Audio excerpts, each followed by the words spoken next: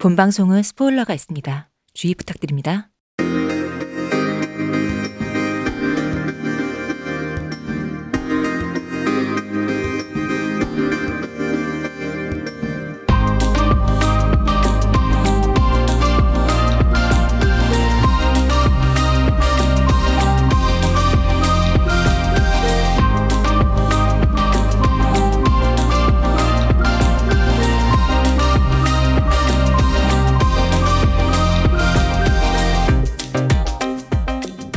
모든 교양은 남 얘기죠. 안 물어봐도 알려주는 남 얘기 아날람 195회 방송 2부 시작하겠습니다. 박 박사님. 네, 안녕하십니까. 이동규 대표님. 안녕하십니까. 안녕하세요. 시오십니다. 왜 웃으세요? 아닙니다. 왜? 뭐죠? 아니에요. 이상한 사람. 이상한 사람 맞아요. 네, 시원님이 5년 만에 깨달으셨네. 시원님이 아무 이유 없이 갑자기 실실실 웃고 있습니다. 보살 같은 표정으로 곧 해탈하실 것 같습니다. 제가 볼 때 얼마 안 드디어. 남았어요. 그렇군요. 윤회의 굴레를 벗어나시기. 감사합니다. 자, 195회 저희는 후원을 받고 있습니다. 기대해 뭐야 보겠습니다. 이게. 늘 후원 감사합니다. 네, 감사합니다. 저희가 여러분의 후원으로 열심히 방송을 만들고 있습니다. 언제나 감사드리고 더 많은 후원 부탁드리겠습니다. 자, 바로 들어갈까요? 네. 하실 말씀 있으세요? 뭐 크게 뭐 없습니다. 네, 사실 성토대회는 일부에 했으니까 네. 비가 지금 되게 많이 오고 있잖아요. 어마어마하게. 네. 네, 그러고 비바람이 있는데 아주. 요 스튜디오 1층에 수족관이 있지 않습니까? 네. 그 어항 파는데. 근데 이제 물비린내가 이렇게 막 맞아요. 나더라고요. 비 오는 날 좀 진하게 그래가지고 나죠. 그래서 그 지금 바람 쐬러 잠깐 쉬는 시간에 나갔다가 네. 나가 있는데 1층에 있는데 눈을 감고 있으니까 약간 저 군대 시절에 바닷가에 있던 그 기억이 나요. 옛날에 하셨던 예, 해안초수에서 경기 서던 생각이. 네, 그렇죠. 거기에서 이렇게 약간 물비린내와 네, 갑자기 나 판초 입고 있는 것 같고. 그렇죠. 약간 그 왜 물에 오래 담가둔 그런 것들이 이게 그 해수에 들어갔다 나온 그물이나 네. 나무 이런 것들이 썩는 특유의 이상한 냄새가 있어요. 비린내보다 좀 다른. 그래서 근데 여기 한 20년 전으로 회출한 것 같아가지고 기분이 괜찮았습니다. 회출한 것 같아요. 군대 시절로 돌아가도 괜찮으신 거예요? 아유, 그러면 개이득이죠 저는. 야, 이런 사람 처음 봤어요 저는. 재입대하는 조건으로 20살로 돌아갈래? 난 가야지. 다들 아니요? 입대는 예. 싫다고 그러더라고요. 싫은데 저는 입대를 안 해봐서 모르겠어요. 이 나이로 입대를 하면 일단 몸이 망가져요. 버텨내질 못해요. 아마 신교대 한 3일 정도에 아마 그 심각한 부상으로 퇴소되지 않을까 싶고. 근데 이제 나이를 돌려준다라고 하면 아유 그럼 당연히 오래 살고 싶으시구나. 오래 사는 것보다 그 젊었을 때 그 몸과 마음의 상태 있잖아요. 그게 지금 내 마음은 내가 지금 이 생각을 알고 가야지. 이 역시 젊음이 좋아 이거를 느끼지. 뭐 아무것도 모르고 다시 뿅 가면은 젊은 날에 젊음을 모른답니다. 아이고 그러니까 이제 그 당연히 그런 거지. 그래 그렇다 해도 덕수 사람은 생각도 안 하는데 그러니까. 걔들끼리 무슨 이러쿵저러쿵. 여러분 그럴 일은 없으니까 그냥 앞날만 보고 사세요. 아니요. 오늘이 가장 여러분의 젊은 날이에요. 이런 회기물, 이런 타임슬립물 이게 이제 웹소설과 웹툰의 가장 중요한 장르 중에 하나입니다. 그래서 사람들이 그만큼 현실에 만족하지 못하고 살고 있다는 얘기인 거죠. 이런 백일몽 같은 망상 있잖아요. 나이 먹고 내 인생이 왜 이렇게 됐을까? 그래서 한 10년 전에 내가 이런 기회로 비트코인을 했었다면 뭐 이런 상상을 하잖아요. 그런 내용이 웹소설에 엄청 많아요. 그쵸. 많은데 아예 그냥 여러 SF나 이런 판타지 중에 한 소재로서가 아니라 아예 그냥 그게 메이저 장르예요. 웹소설계에서는. 그러다 보니까 그걸 보면서 제가 참 사람들이 괴로워하게 현실에 만족하지 못하게 그렇게 사는구나 라는 생각을 하고 계실 때 아메리카의 밤을 보시면서 삶에 감사하면서 네. 자, 그러면 들어가 보겠습니다. 네. 두 번째 영화. 오늘 할 영화도 영화에 대한 영화 만들기에 대한 영화인데 그 넷플릭스에서 지금 하고 있죠. 야차란다. 왓챠에도 있습니다. 왓챠에도 있죠. 예. 카메라를 멈추면 안 돼. 자, 해보시죠, 시온. 카메라 토메르나. 시온님 몇 년째 구몬 하고 있어요. 네, 영원히 끝나지 않을 것 같아요. 안 풀어서. 구몬을 멈춰선 안 돼. 못 멈춰. 자, 카메라를 멈추면 안 돼. 이거 굉장히 저예산 영화더라고요. 찾아보니까 우리 돈으로 3천만 원. 아우 싸다. 총 제작비 그리고 그 월드 박스 오피스만 이게 얼마야? 2천만 달러. 그러니까 일본에서만 30억엔. 진짜 외국 대박이네요. 제외하고. 네. 대박을 쳤는데 뭐 감독이 가져간 돈이야 뭐 그냥 연출료 받고 끝났겠지. 감독님은 나중에 보너스 조금 받긴 하셨대요. 근데 일본이 그 수익 구조가 우리보다 훨씬 더 비정상적이라서 그러니까 배우들은 거의 이 보너스가 없고 근데 감독님은 그나마 조금 받았다고. 그러면 이제 그 수많은 것은 어디로 갔느냐가. 뭐 배급사랑 네, 저기 이걸 제작사랑 알아보고 뭐 예를 들어서 뭐 그냥 통으로 권리를 뭐 얼마에 샀다 뭐 이랬으면 배급사가 다 벌었을 거고. 돈 버는 사람 따로 있어요. 맞아요. 우린 아닌 거지. 자, 이 영화는 뭐 일종의 좀비물입니다.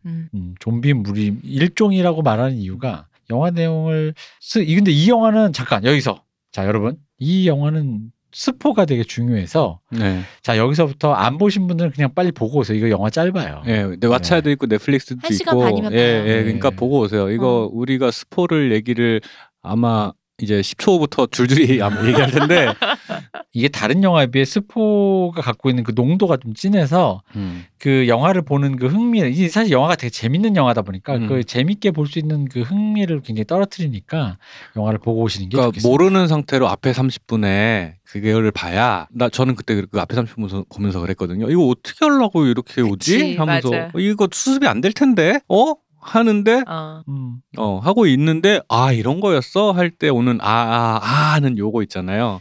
이게 되게 중요한 감상에 되게 중요한 포인트니까 그 안 보셨으면 듣지 마시거나 나중에 보고 들으세요. 자 이제 경고를 했으니까 저희의 스포력을 아실 테니까.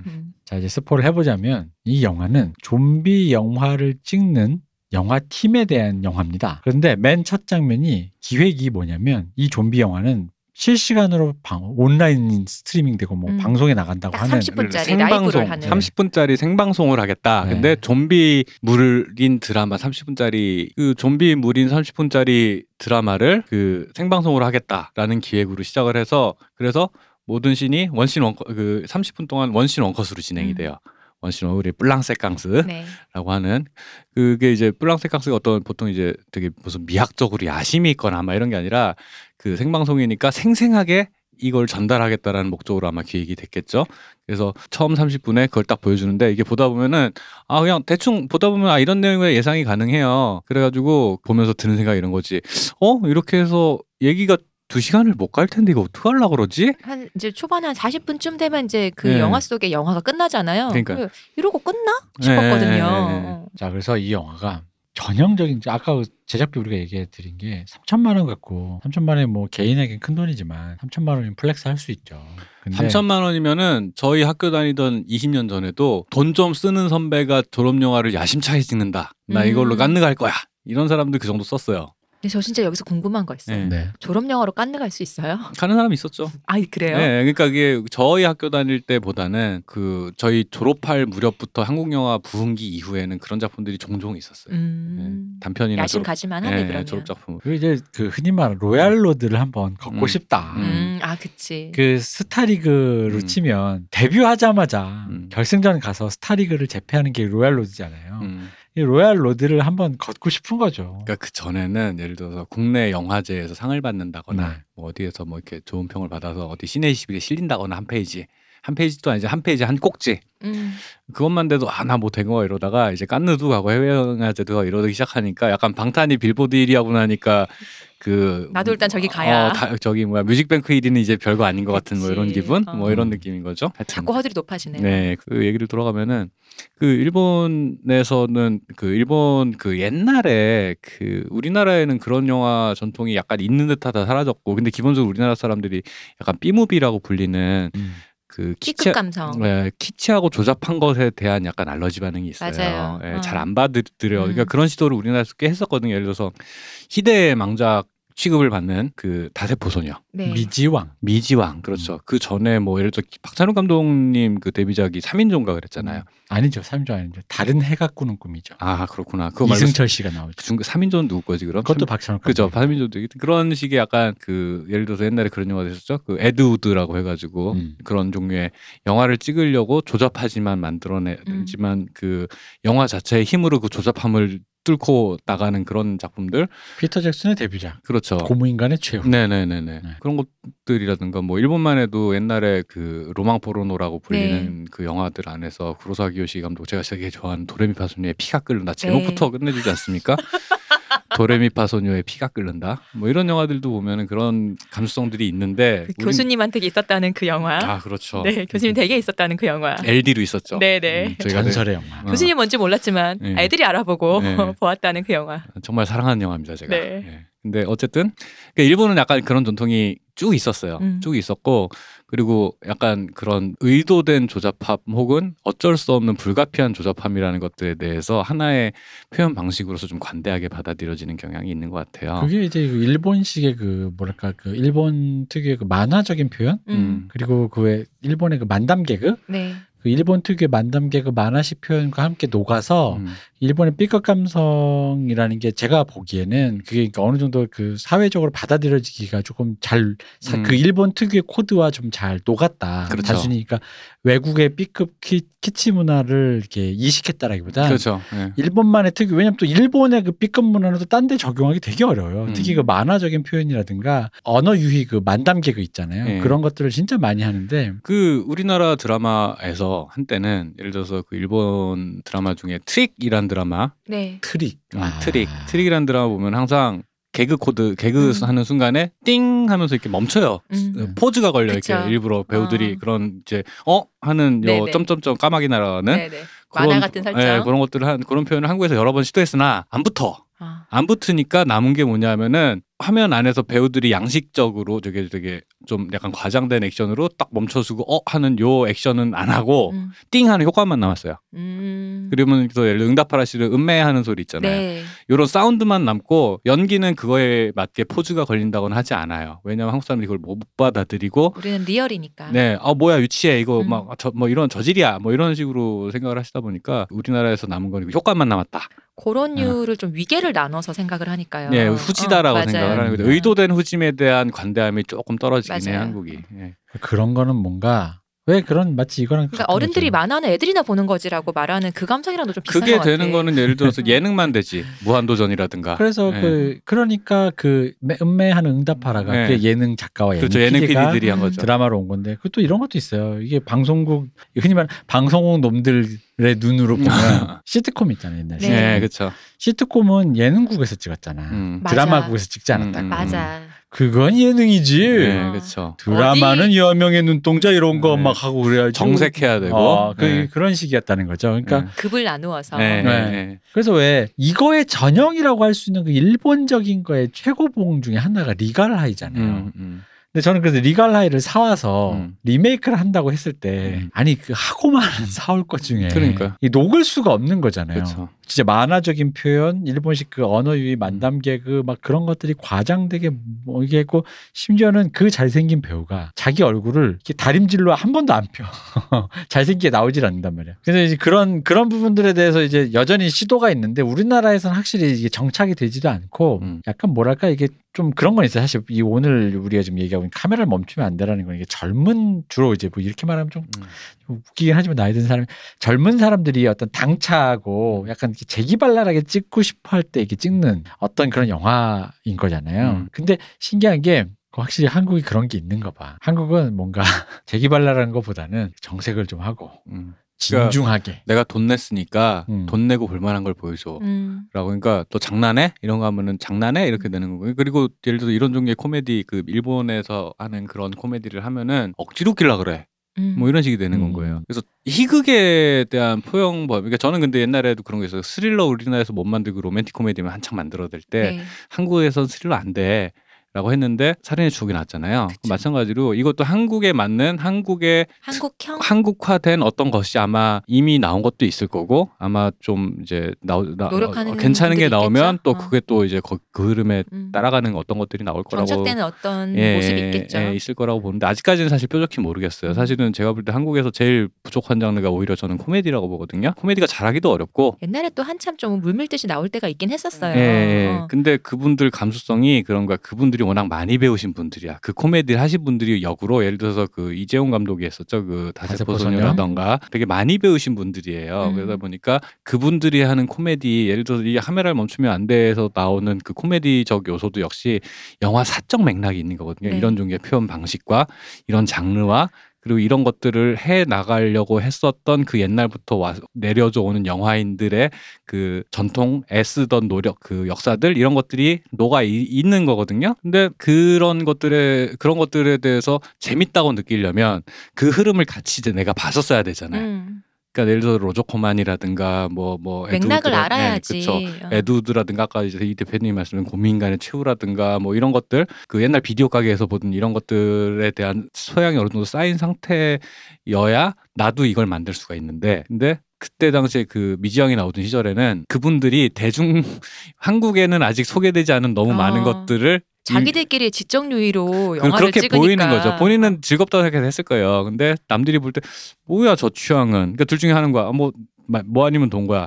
아는 사람이 볼 때는 이렇게 되는 거. 모르는 사람이 볼 때는 이건 뭐한 짓이지? 이렇게 되는 거예요. 그래서 좀 시대를 그러니까 지금은 제가 볼 때 이제 될 수 있을 것 같아요. 지금은 오히려 안 하겠지. 근데 이미 실패 사례가 너무 많아서 안 하겠지만 지금은 오히려 좀 더 이해해주는 사람이 많지 않을까 싶은데. 그거 잘 모르겠는 게 외려 지금 어떤 장면을 썼을 때 우리가 오래 안 된 것 같아도 그러니까 우리가 보면은 예를 들면 마릴린 먼로가 나왔던 어떤 장면이 딱 봐도 그 마릴린 먼로의 어떤 영화라는 걸 딱 알 수 있는데 어떤 영화에서 그걸 썼어요. 그걸 차용해서 썼는데 그걸 못 알아보고 딴소리 하는 게 벌써 생기더라고요. 그게 좀 딱 영화는 아니지만 예를 들어 트와이스 뮤직비디오 중에 What is Love이라는 뮤직비디오가 옛날 영화들을 패러디를 했잖아요. 근데 보니까 이게 연출한 사람이 딱 우리 또래야.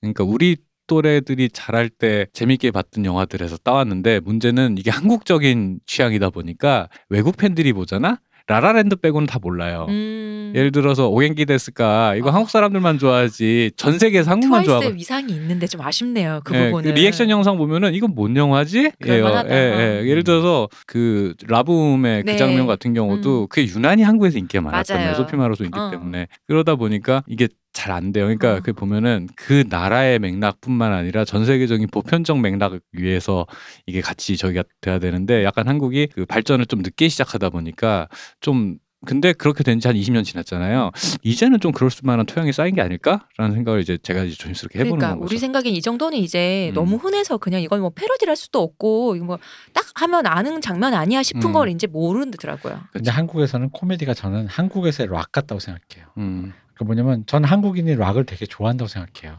사실 웬만해서 무슨 경연 프로에서 결국 우승하는 사람은 맞아요. 고음에 약간 락킹한 편곡에 그렇지. 고음을 하시는 분들이 이겨요. 근데 그런 편곡을 했을 때 남녀노소 구분 없이 좋아해요. 하지만 본격적인 락 장르 있잖아. 나 진짜 락이야. 나 진짜 락큰롤이야 하는 거는 별로 안 좋아해. 그와 마찬가지로 코미디도 사실 한국 영화의 기본 베이스는 코미디 맞거든요. 생활 연기 바탕에 그 코미디가 깔려 있어요. 홍상수 감독의 영화도 기본적으로 코미디. 홍상수가 만든 세계관에서 모든 영화 살 떨리는 살인의 추억도 중간에 코미디를 하죠. 아니, 봉준호 감독 영화도 베이스에 코미디가 깔려 있지 항상. 올드보이 중간에 코미디 하죠. 곡성도 하잖아요. 곡성도 심지어는 추격자도 중간에 코미디를 해요. 그러니까 코미디를 좋아하는데 그걸 이제 똑대서 아까 락처럼 그렇지. 코미디다라고 해버리면 안 보는 거야. 그건 그냥 녹여 있는 거지. 코미디는 양념으로 들어가야 되는. 그러니까 어떤 거. 그래서 보면은 심지어 그 중에서도 흥행 작품 중에 코미디로 중심이 많이 기운 극한 직업 같은 경우에도 작년에 데이트했던 또 보면은 얘기의 틀거리는 한국에서 많이 찍었던 그 범죄 누아르물의 베이스 위에 있어요. 근데 코미디를 위한 코미디의 설정에서 코미디를 계속한다라는 것에 대해서는 약간 좀 거부감이랄까 약간 소화가 안 되는 그런 것들이 있고 그리고 그게 재밌게 표현되는 것도 사실은 못 보긴 했어요. 많이 못 보긴 했어요. 그러니까 어려워요. 순간적으로 위트 있는 거를 이렇게 위트 있게 한다는 건 재밌는데 영화 하나의 톤을 그 상태로 유지해서 그걸 웃기게 만들겠다라는 게 사실은 뭐 그렇잖아요. 이게 사람을 1시간 내내 약간의 그런 조증 상태로 만들어서 영화를 스크린을 보게 만들겠다는 이게 과연 대단하다라고 생각을 하고 그게. 근데 저도 어쩔 수 없는 한국 사람이라 싶은 게 사실은 모르겠어요. 한국에서 미스터 빈이 출연한 영화라던가 예를 들어서 그런 대놓고 코미디언이라는 코미디. 이거는 사실은 저는 사실 미스터 빈 그렇게 재밌게 안 봤거든요. 근데 너무 히트를 해가지고 그 왜 명절 때마다 틀고 이랬잖아요. 그쵸? 근데 그건 또 뭐였을까라는 생각도 좀 들긴 하는 거죠. 그러니까 어떤 지적인 베이스가 없이 한눈에 보기에 재밌는 거 누가 봐도 한눈에 저거는 어떤 사람에게 웃음을 주는 장면이라고 하는 거는 슬랩스틱밖에 없다고 봐요. 그런 점에서 저는 미스터 빈이 그래서 인기가 많았지 않나라고 생각하거든요. 근데 사실 우리나라 또 슬랩스틱은 유머 1번지 이후에 또 사라진 전통이 맞박이? 이 정도? 그럼 우리가 또 코미디를 안 봐서 그럴 수도 있어요. 코미디 프로를 안 봐서. 아니 왜 슬랩스틱도 또 단로가 있다니까요. 우리나라는 무조건 하이브리드예요. 근데 베이스는 진지한 거, 약간 스릴러든가 역삼. 왜냐면은 추격자에서 마지막 장면, 그 여배우님의 머리가 네, 손과 함께 그 수조에 둥둥 떠 있을 때 마지막에 그 김윤석 씨가 하정우 씨를 잡으러 온 거잖아요. 거기서 둘이 싸우다 지쳐가지고 골프채 들고 둘이 쓰러져서 한 대로 더 때리려고. 그거 되게 슬랩스틱적이에요. 맞아. 되게 웃겨요 그거. 근데 그런 식으로 생활 개그, 슬랩스틱이 그런 게 다 녹아져 있지. 슬랩스틱만 지금부터 1시간 반 하겠다. 그렇죠. 네. 우리 영화는 진짜 코미디다. 이런 건 이제 사실은 안 통하는 것 같고. 근데 사실 이 카메라 멈추면 안 돼. 이제 얘기로 잠깐 돌아가면은 이 영화가 뭐랄까, 그러니까 아까 말씀하신 어떤 그런 뭐 이게 이렇게 말하면 되게 웃겨요. 좀 재수없고 지적 베이스라고 말하기 좀 웃기지만 어쨌든 이런 류의 영화를에 대한 어떤 그 기본 코드 같은 게 조금 장착이 돼 있어야 재밌으세요. 왜냐하면 이 영화가 처음 시작할 때 저의 경험만으로 보자면 이게 이 영화 안에서 벌어지는 영화 장면이라는 생각 안 하고 그냥 이 어떤 그런 다른 좀비 영화처럼 영화인 줄 알았어요. 근데 보는데 이제 영화 요즘 이제 많이 아시니까. 근데 이제 영화에 좀 익숙하신 분들만이 이제 어떻게 보면 인지할 수 있는 그런 거. 예를 들어 중간에 배우가 카메라를 쳐다봐요. 하고 막 말해. 이거 분명히 NG인데. 근데 굳이 이거를 저렇게 NG까지 내면서 원신을 유지하려고 하는 이 도그마는 뭐지? 그러면서 계속 보게 되는 거죠. 중간에 카메라가 한 번 자빠져요. 근데 안 일어나. 맞아. 아무리 봐도 이거 지금 카메라 뒤에 사정이 저간의 사정이 막 있는 것 같아. 이상한데? 뭐 이런 식인 거고. 그럼 거의 마지막에 그 이제 배우 중에 하나가 죽었다고 설정이었는데 갑자기 벌떡 일어날 때 저거 NG라서 저 편집 왜 안 했지? 이런 생각이 든단 말이에요. 그리고 거기에 제가 여기서 진짜 잠깐 보던 거를 이게 넷플릭스에서 봤는데 스페이스바를 누르고 잠시 멈추고 정말로 미친 듯이 웃었던 장면이 두 개가 있는데 하나가 뽕이에요. 뽕! 뽕하면 안 돼. 뽕. 근데 진짜 거기서 그러니까 그게 나오는 순간 그때 알았어요. 이게 내가 좀 진지하게 이게 영화가 아니라 이게 어떤 맞아. 영화에 대한 어떤 뭐가 있구나. 아까 카메라를 정면 쳐다본 거 이게 뭔가 NG가 들어 있는 거구나 이게 지금. 그러니까 저는 뭐라 해야 되냐, 의도적인 짜침을 통해서 약간 코믹 공포를 했구나. 뭐 이런 식으로. 그러니까 짜치는 장면도 의도적으로 그냥 살려서 갔구나. 그러니까 거기까지는 난 퐁 보기 전까지 저도 그 생각했어요. 왜냐하면 거기서 감독님이 이제 원래 감독님 거기서 감독 역할을 하잖아요. 그 안에 영화 안에서 그 영화에서 감독님 역할을 할 때 좀 과하게 연기를 하잖아요. 너무 과장돼서 막 난리가 났잖아요. 그래서 저거를 보면서 그러면 이게 코믹 공포인가 싶단 말이죠. 연기가 너무 과장되니까. 그러니까 예를 들어서 그 잘 만든 케이스로 치자면 예를 들어서 뭐 이블데드 뭐 이런 그것보다 좀 더 코미디, 저 흔히 말하는 낙가 코미디지만. 그래서 이런 어떤 이제 코믹 공포인 줄 알았다가 퐁 순간에 제가 약간 이제 마법에서 깨는 느낌. 이 영화가 그런 영화구나. 이게 지금 뭐가 있네 뒤에. 근데 그 퐁이 반복돼서 나오잖아요. 그러니까 이제는 한 번 했을 때는 저런 거구나. 두 번, 세 번 나오니까 그때는 웃기더라고요. 그러다가 진짜. 마지막에 옥상으로 올라가서 이렇게 안 보이는데 퐁 할 때는 너무 웃긴 거야. 이게 그 퐁 소리만 뒤에서 난리가 났구나가 예상해도 너무 웃긴 거야. 미쳤나봐 이런 생각 드는 거야. 깔깔되다가 그래서 영화가 30분 동안에 이 본편이 끝나면 이 영화를 찍게 된 사정이 이제 펼쳐지는. 왜 지금 우리가 얘기했을 때 NG인데 왜 편집을 안 했을까라는 그 사정이 이제 나오죠. 네, 그래서 역시 이 영화를 만들기 위한 영화 스태프들의 희노애락이 가족애와 동료애와. 나는 나 이 영화 보고 느꼈다. 진짜 각박해졌구나. 대표님이 이제 이 영화를 하자면서 이 영화 얘기를 하실 때 가족의 얘기를 하시는 거예요. 다 보고 났는데 나는 가족이 안 생기는 거야. 사실은 저도 뭐 딱히 가족애라기보다는 동료애는 알겠어. 가족애라기보다는 그런 거예요. 그러니까 사실은 이제 이 앞 시간에 그 아메리카의 밤에 대해서 얘기를 했잖아요. 그래서 보면은 그 진지한 예를 들어서 조 감독이나 감독이나 뭐 배우들마저도 하니까 영화라는 거를 갖다 잘 찍어내기 위해 되게 진지하단 말이야. 여배우가 사실 알폰소랑 자준 것도 영화 그러니까요. 엎어지지 말라고 자준 거잖아. 정말 살신성인 한 거잖아요. 저런 여배우가 저렇게 가면 나는 나중에 알면 울 것 같아. 어쨌든 그래놓고는 나쁜 놈이 진짜. 좁해지. 근데 여기서는 무슨 차이가 있냐면 방송이라는 건가. 그쵸. 라이브 스트리밍. 그것도 심지어 그냥 TV도 아니고 라이브 스트리밍을 하겠대. 라이브 스트리밍은 분명히 2020년대의 무엇이거잖아요. 라이브 스트리밍을 한대.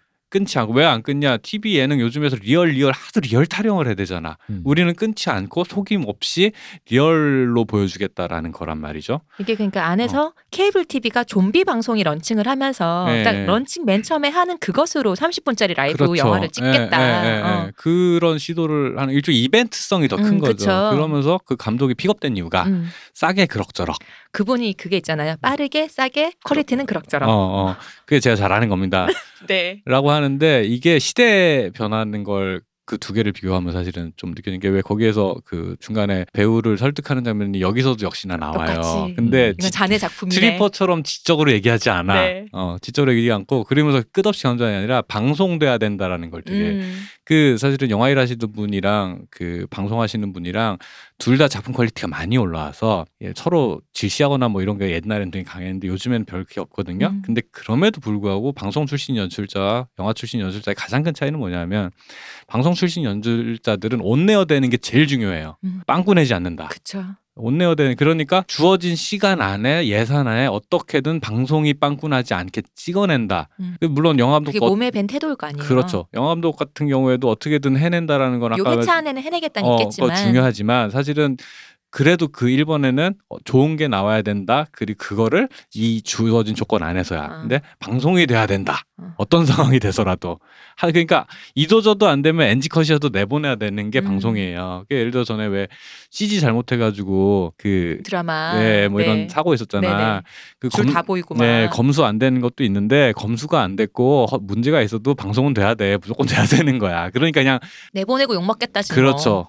빵꾸 나는 게 더 큰 일이니까. 그렇지. 그러니까 그 사과는 나중에 하더라도 그러다 보니까 이 사람이 이 감독이 그 트리퍼와는 다르게 방송이 돼야 된다라는 말로 계속 설득을 하고 나중에 한마디 더 붙이는 게 네 작품이 될 거야라고 얘기를 설득을 하는 거죠. 이 감독님이 픽업된 이유 자체가 자기가 그 영화 안에서 나오는 대사를 하시잖아요. 다 안 된다고 했겠지. 그러니까 돌고 돌아서 이제 나한테까지 온 거겠지. 그러니까 제가 왜 가족애를 느꼈냐 그랬냐면 그 아까 로얄러도 우리가 얘기했지만 우리 감독님도 아버지로서 풍운의 꿈을 안고 뭔가 왔겠죠. 처음 감독을 시작할 때는 영화를 할 때는 뭔가 이분도 기생충 찍어서 그렇게 뭐 특히나 우리나라 이제 기생충이라면 일본에는 훨씬 더 우리보다 좀 더 옛날에 영화적 전통이 크니까 기라성 같은 옛 일본 영화 전통을 생각하면 나도 그런 사람 되겠다 뭐 이랬겠죠. 하지만 이제 아까도 말씀드린 싸게 빨리 그럭저럭 빠르게 싸게 퀄리티는 그럭저럭. 그럭저럭 해서 그럭저럭 집안을 이게 이분의 캐치프레이즈잖아요. 연명하시는 분인데 공교롭게도 자식이 영화 현장에 들어가는데 이게 날 보면서 딸이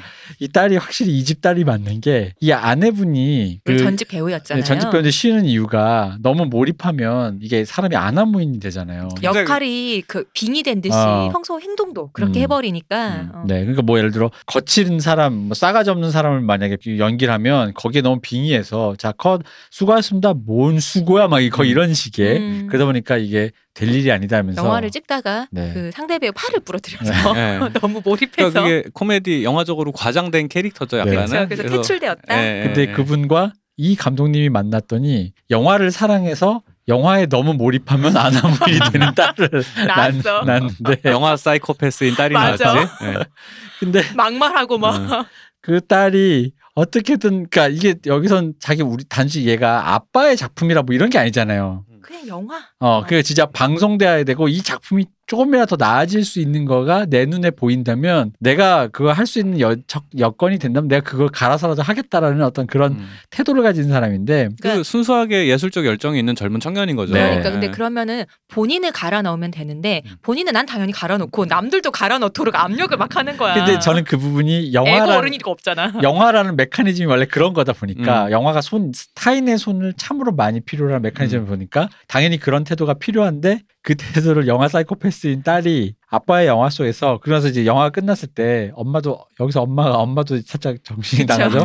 그리고 딸내미 정신이 살짝 나가는데 정신이 다 깼을 때 그 뭔가 내가 무언가를 했구나라는 거에서 근데 거기에 이제 우리 가족이 또 들어있다 보니까 이게 되게 귀엽죠. 그러니까 그런 어떤 애틋함이 딱 생기면서 특히나 어쨌든 전 왜 그렇게 고개를 흘리는지 난 이분의 부인이 저에게 큰 웃음을 주셨기 때문에. 맞아요. 큰 웃음을 주셨어요. 네. 그래서 그런 것들이 각자의 사실은 그 아메리카의 밤도 그렇지만은 각자의 악덕이라는 게 있는데 사실은 그 아메리카의 밤에서는 감독은 됐고 어떻게든 나오면 된다고 해서 이제 부처 같은 심정으로 좋게 쭉 넘어가서 이렇게 어떻게든 설득해서 해서. 가는 건데 이분은 윽박 지르고 이분은 나름 스트레스를 많이 푸셨어요. 네. 그래서 그치. 감독님은 영화 안에서 그렇죠. 이분이 많이 그 풀었지. 전까지 그 촬영 들어가기 전까지는 굽신굽신하면서 철저한 의뢰 입장에서 어떻게든 하는데 딱 촬영하는 순간에 이렇게 본인이 감독인데 배우로도 분하면서 네, 애드립인 척하면서 네. 하고 싶은 말 다 하잖아요. 감독 역으로서 자기의 속안에 있는 말을 하는데 처음에 그 여배우한테 윽박지를 때 넌 인생이 가짜라서 연기도 그거밖에 안 되는 거야 라고 말하는데 근데 더 웃긴 건 여자애가 그래서 기가 질린 것처럼 울려고 하잖아요. 근데 카메라가 살짝 돌았을 때 그게 가짜 눈물이잖아요. 그 눈물도 안약이었어. 가짜고. 그러니까 처음에 윽박지름을 당할 때도 너 왜 이렇게 안 무서워하는 것처럼 연기를 왜? 그 상황에서 눈물을 안 흘려. 너 왜 이렇게 그런 식으로 했는데 그 눈물도 근데 찍힌 거 눈물을 흘리고 있는 거예요. 울었나 했더니 아니야. 그것도 안약이었어. 그리고 이 여배우와 약간 썸을 타는 관계인 남배우가 감독님 너무 그 심하신 거 아니야 했더니 갑자기 원래 이 남배우가 되게 사사건건 되게 까칠하게 굴었잖아요. 몸 안 했더니 예술병 걸린 배우로 나오잖아요. 바로 싸대기 때면서 넌 리허설 때도 뭐가 그렇게 말이 많아. 싸대기 때리면서 그게 처음 아마 그 장면이 제 기억이 맞으면 처음에 감독한테 제가 아빠한테도 안 맞았는데 네가 나를 그게 나중에 나와요. 그랬나? 나중에 따지는 장면으로 나와요. 맞고 난 다음에 이제 뒷장면 나오면서 아빠한테는 안 맞았는데 막 따지니까 그러니까 그 와이프 몰입하신 빙의하신 그분이 오신 시끄럽다고 한 대 더 때려. 한 대 더 때려. 너무 진짜 그리고 그 감독님의 난 참 이 부분도 되게 애틋했던 게 제가 왜 여기도 일상생활이면 참 애초에 도망갔을 사람들의 집합인데 그 알코올 중독 아저씨 중년 아저씨 그게 딱 사실 어떻게 보면 되게 딱하고 되게 민폐 빌런 갑이잖아요. 진짜 아니 영화를 들어가야 되는데 선물로 나중에 먹으라고 준 술을 다 혼자 한 병을 다 먹고 취해서 이미 그 사람이 원래 알코올 중독 때문에 알코올 문제가 있는 사람이잖아요. 그래서 막 손 떨고 그러잖아요. 근데 맨 처음에 그러잖아요. 이 감독한테 그래도 써줘서 고맙다면서 약간 이렇게 짠하게 말할 때 그래서 자기 간의 성의를 보인다고 끊으려고 해. 근데 안 되는 거지. 그 짠하면서도 짜증나는 짜증이 나고 올라오잖아요. 그리고 나중에 그 사정을 안 다음에 얘를 어떻게든 이 쓰러져서 널브러 자고 있는 아저씨를 어떻게든 이 배역을 움직여야 되니까. 근데 다행히 좀비 역할이라서 계속 그걸 시키는데 그게 뭐랄까 그러니까 우프다. 정말 애처로운데 너무 웃긴 거야. 그러니까 영화 전체가 애처롭다 그리고 귀엽다 이게 되게 큰 것 같아요. 영화 속에서 이제 그 분이 연기를 할 때 좀비긴 한데 뭔가 이상한 좀비예요. 그렇죠. 보면은 그러니까 좀비처럼 하는 것보다는 약간 괴수물에서 괴수가 나오듯이 뭔가 연기를 한다. 이상해. 팔을 막 휘적휘적하면서 연기가 좀 이상한데 하고 봤는데 알고 보니 뒤에서 손으로 막 조정해 주는 건 거야. 술 취해 있으니까. 그분의 그 연기 마지막에 깨어날 때 그 순간에 또 딱한 거야. 그러니까 뭔가 무슨 일이 일어나는지 자기는 몰라. 왜냐면은 사실 이 영화 끝날 때 어쨌든 간에 그렇게 사고도 치고 순간에 사람 바뀌고 막 난리불스 쳤지만 끝냈을 때 사람들이 함께 누워서 웃는 이유는 우리가 아까 우리가 그 아메리카 밤에서 했듯이 우리가 이것을 같이 하나의 목적을 우리가 그쵸. 마음속에서 공유해냈고 성취했다라는 거지. 그게 어떤 의미로든. 근데 그 순간조차 술에 취해서 소외되어 있었다는 거지. 그게 내가 마음이 너무 안 된 거예요. 그래도 마지막에 중요한 인간 피라미드를 했잖아요. 그러니까. 그럼 됐지 뭐. 근데 그분 알코올 중독인데 주사가 이렇게 누워서 자는 거면요. 그게 되게 얌전한 편인 거야. 그나마 그죠? 다행이야. 그나마 다행이야. 그렇긴 한데. 진짜. 그래서 그분 참 안 됐고 특히 저는 퐁에 이어서 저희가 지정한 퐁이 만약에 제가 웃음지레가 10이라고 10점 만점에 퐁이 한 7점이었다면은 거의 9.5에 육박하는 장면이 하나 나와요. 그렇죠. 그 장면은 다들 빵 터졌지. 인간의 존엄을 저기 왜 좀비 영화를 찍는데 인간의 존엄을 무시하게 만드는 장면이 나오잖아요. 영화 안에서는 조명 감독인가 이렇게 조명 스텝으로 나오죠. 이분이. 네, 영화 스텝으로 나오는데, 그쵸. 근데 실제 이제 배우로서 되게 까다롭게 구는 게 자기는 예민해서 이 특정 생수 말고 무슨 정제수 달라고 맨 처음에 이제 그 대본 리딩할 때 모여서 그러잖아요. 근데 거기까지는 난 할 수 있다고 봐. 그 물을 요구할 수 있어요. 근데 제가 메일로 보낸 거 못 보셨나요? 아 죄송합니다. 못 보셨어요? 제가 몇 번이나 보냈는데 못 보셔 자꾸 그러는 거야. 저건 뭐야? 잘 되는 거야. 근데 그 친구가 그럴만해 나중에 보니까. 그러면 예민할 만했어. 자신의 존엄을 지키려면 그 정도 돼야 돼. 왜냐면 그 친구가 앞에 제가 왜 영화가 이게 지금 영화 속의 영화구나라는 걸 모르고 그냥 진지하게 좀비 코미디 영화구나를 보고 있을 때 처음에 우리 감독님이 카메라를 보면서 말하는 순간이 그게 NG 첫 번째고 그쵸? 이 사람이 자꾸 카메라에 걸려 연기를 안 하고 그래서 눈치 보잖아요. 눈치를 보면서 분명히 스텝이 걸린 건데 그래서 보면서 저거 뭐야 이랬거든. 근데 나중에 갑자기. 이 사람의 사정이 급동이잖아요. 급동. 그냥 우리 표현하면 그냥 배가 아파서 오도 가도 못하겠고 경기 못해. 자칫 잘못했다가 셀까봐 설사의 파도가 몰려오고 있는 중이었던 거지. 근데 마지막에 결국은 식사 중이신 분은 죄송합니다. 네.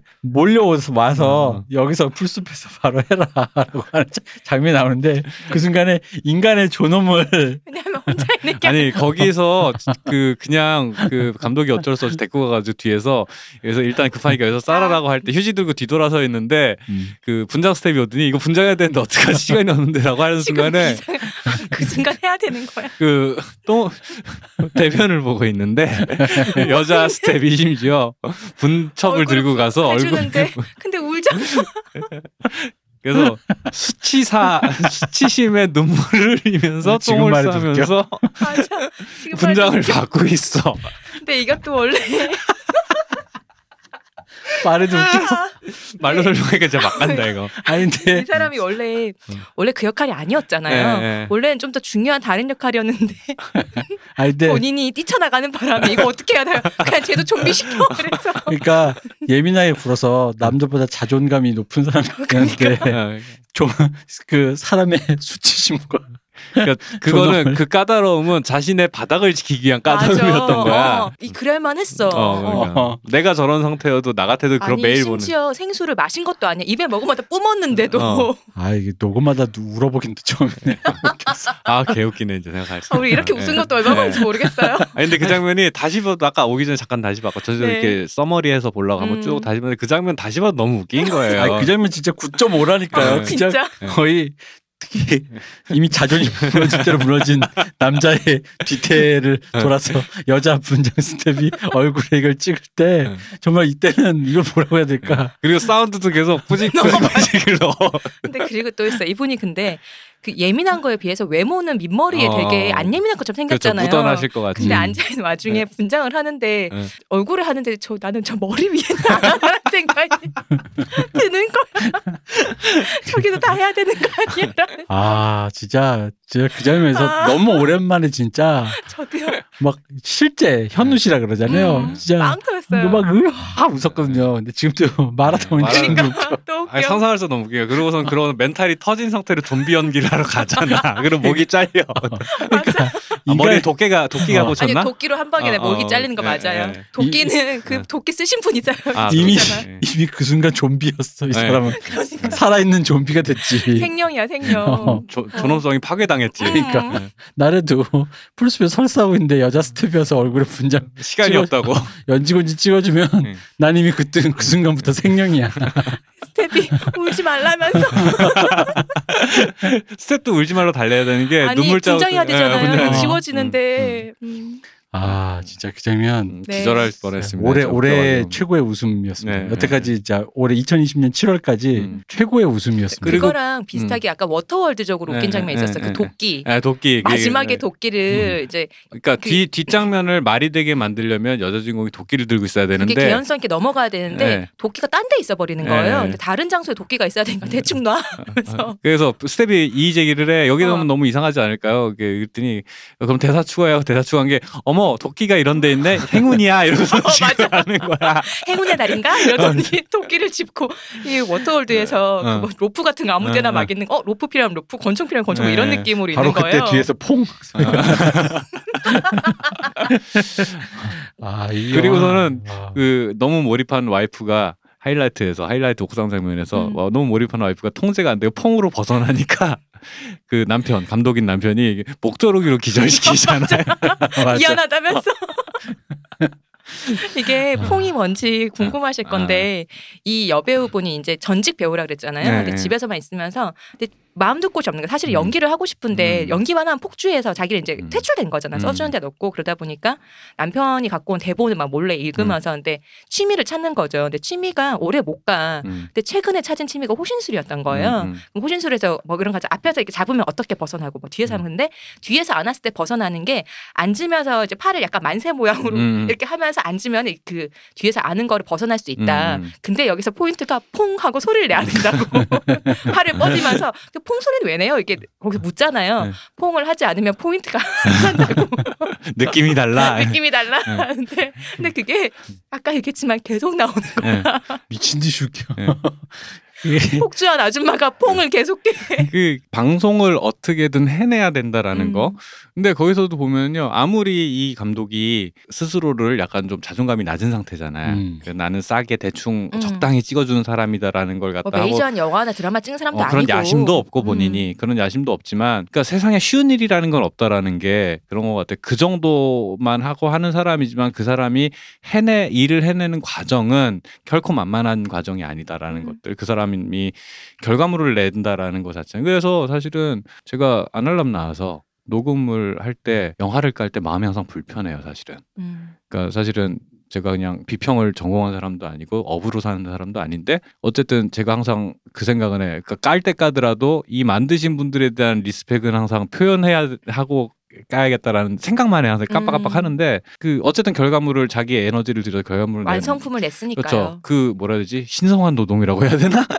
그런 건 아니겠지만 어쨌든 같은 일을 하는 사람으로서 그 존중해야 돼. 그 제가 까놓고 사과드리지 못한 분들에게는 항상 죄송한지 제 존경을 항상 표현하고 싶습니다. 근데 욕만 안 하면 됩니다. 그러니까 성실하게 까면 됩니다. 왜 내가 깔 수밖에 없는 이유를 찾아내서 이렇게 얘기하면 우리가 되지. 그냥 그건 뭐까지 찍었네 이런 거 아니잖아요. 그러니까 그래서 그러면은 진짜로 리스펙트가 없는 거죠. 그러니까 제가 항상 그렇게 해서 좋든 나쁘든 영화가 그건 평가의 문제고 지난한 과정을 거쳐서 결과물을 만들어냈다라는, 그래서 제가 집구석에 앉아서 볼 수 있는 정도로 널리 이렇게 만들어서 풀어놨다라는 그 작업 과정에 대한 존중이라는 건 저 항상 마음속에 있다라는 거를 제가 까는 거 듣고 기분 나쁘신 분이 있었다면은 알아주셨으면 좋겠다라는 얘기를 한번 하고 싶었어요, 이게. 그래서 이 감독도 그렇긴 하지만 어쨌든 방송을 빵꾸 내지 않으려고 애를 쓰는 그 고군분투의 과정 있잖아요. 거기에서 그런 게 있는 것 같아요. 사실은 일을 하다 보면은 왜 외부의 압력에 계속 그러니까 떠밀리면 결과물도 만족스럽지 않거든요. 그래서 어느 순간엔 내가 이걸 하려고 했어라는 그 중심이 있는 상태에서 어떻게든 뭐라도 이건 지켜야 돼. 그 정재수 보낸 것도 그러니까 이런 생각이 드는 게, 정재수로 해주세요라고 까다롭게 버틴 이유는 나의 존엄을 지키기 위해서였던 것처럼 내가 다 내려놓은 허접한 감독이어도 이건 지켜야 돼라고 하려고 애쓰는데 그 힘을 딸내미가 주는 거죠. 그렇죠. 중간에 아빠는 한번 대드는 게 있잖아요. 그 프로듀서한테 제작자에게 한번 그랬을 때 그 사람이 왜 이래? 라는 표정 쳐다보니까 바로 죄송하다고 인사하잖아요. 미안하다고 사과하잖아요. 하지만 딸은 이제 막 이 필드에 들어가서 그렇죠. 뭐 눈에 앞에 보이는 것도 없고 한번 폭주하면 엄마 때문에 그 피를 이어받아서. 그러니까 이게 또 다르게 얘기하면 그런 거죠. 이게 이제 전편에 우리가 아메리카 밤에서는 또 비슷한 얘기는 했지만 약간 여기는 그게 있는 거예요. 그러니까 물러설 수 없는 진짜 마지막에 최후의 바닥이 어디냐. 그렇죠. 근데 이제 영화하는 사람들로 이제 여기서 이제 꾸며놨는데 이 사람들이 그러니까 이런 문제점이 많은 문제점이 많은 사람, 문제점이 많은 상황, 그리고 모든 상황과 여건이 받쳐주지도 않고 애초에 그렇게 기획되지도 않은 것. 기획은 됐는데 망한 게, 의도가 망한 게 아니잖아요. 그런 상황에서도 이 사람이 그 자기 스스로 말하는 그런 싸고 빨리 퀄리티는 그럭저럭이라는 게 자기가 지킬 수 있는 어떤 마지노선의 어떤 그 최저를 긋는 거라는 거지. 그럭저럭이라 나온다는 자체가. 그게 그 중간에 그래서 그런 맥락으로 생각하고 보잖아. 그러면 두 번째로 카메라 절대 끄지 마라고 카메라 보고 얘기하잖아. 그 장면 되게 감동적인 장면이에요. 맞아요. 그래서 그 처음에 NG 장면이었다가 다시 이제 그 장면이 왜 그 장면을 연기하는 장면이 나올 때 되게 울컥해요. 그러니까 그게 뭔가를 창작하는 사람 혹은 창작이 아니어도 일을 하는 사람, 내 일을 해내려고 의지를 갖고 애쓰는 사람 입장에서는 되게 멋있는 장면이에요, 진짜. 되게 감동적이고. 그러니까 그런 이미처럼 내가 내려가지 않겠어. 그죠. 라고 버티는 모습이라고 생각하면은 되게 울컥한 장면이에요, 그 장면. 되게 멋있는 장면이에요. 그 울컥하고. 로건이스트. 진짜로. 탑신병자로서. 근데 진짜 그래요. 약간 그러니까 이 게임을 멈춰서는 안 돼. 그 최저선 때문에 마지막까지 우리가 맨 먼저 그 원신 원컷을 끝까지 이 영화를 정주행을 하는 거잖아요. 정주행하고 그 정주행 단계를 찍는 과정 그 다음에 다시 보여주는 그 흔히 말하는 본편과 메이킹의 1대1이 붙어 있는 구조인데 이 영화가 이 뒷부분에서 그러니까 그 어쨌든 원래 볼 때도 허접했는데 이 허접한 걸 허접한 상황에서 그러니까 왜 하다 보니 허접해진 게 아니라 이미 허접한 상태에서 그거를 더 이상 무너지지 않게 하려고 고군분투하는 게 메이킹 부분에서 나오거든요. 그렇죠. 정말로 사람도 없고 그나마 있는 사람조차 아까 술 먹고 똥 싸고 이래가지고 이렇게 뭔가 말을 안 들어. 불평하고 막 뭔가 지금 되지가 않아. 열심히 사는 사람은 너무 열심히 해서 문제고.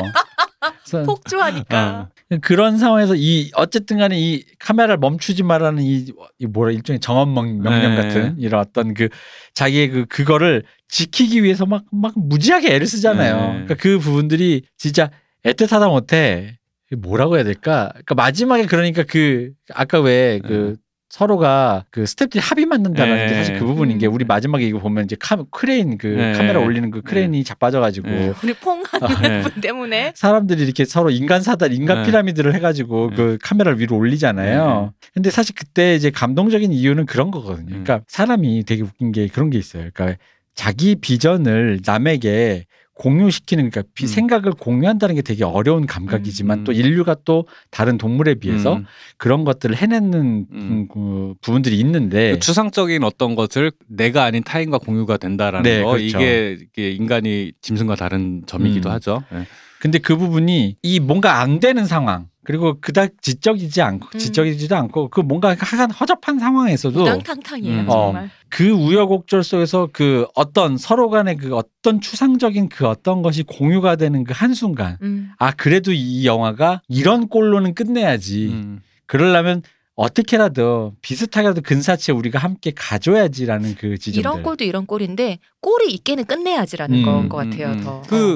여기 아메리카의 밤에서 중간에 왜 트리포 나레이션으로 그 영화가 궤도에 올라서 영화가 지배한다 라고 하는 순간이 있죠. 이게 영화가 그 과정에서 중간부터 그렇게 되는 건가 스태프들이 그걸 라이브로 실시간으로 이렇게 쭉 가는 건가. 근데 이제 이전에 아메리카 밤은 이제 보통 그 전형적인 메이저 영화로 치면 감독이 컷을 불러나가는 걸 보면서 대충 이러이러한 그림이 감독에게 오케이구나라는 걸 이제 학습을 해나가면서 스태프들이 서서히 알아서 옛날에는 뭐 예를 들어 감독님 컨펌해 주세요 옷을 3벌 가져왔다면 이제는 한 벌만 가져오거나 혹은 감독님의 마음에 들 수 있는 3벌 옛날에는 전혀 다른 3개를 갖고 왔다면 마음에 들지만 미묘하게 차이가 있는 3개 이런 식으로 알아서 움직여준단 말이죠. 근데 여기는 그런 것조차 할 수 없을 정도로 개판인 상황에서 그렇죠.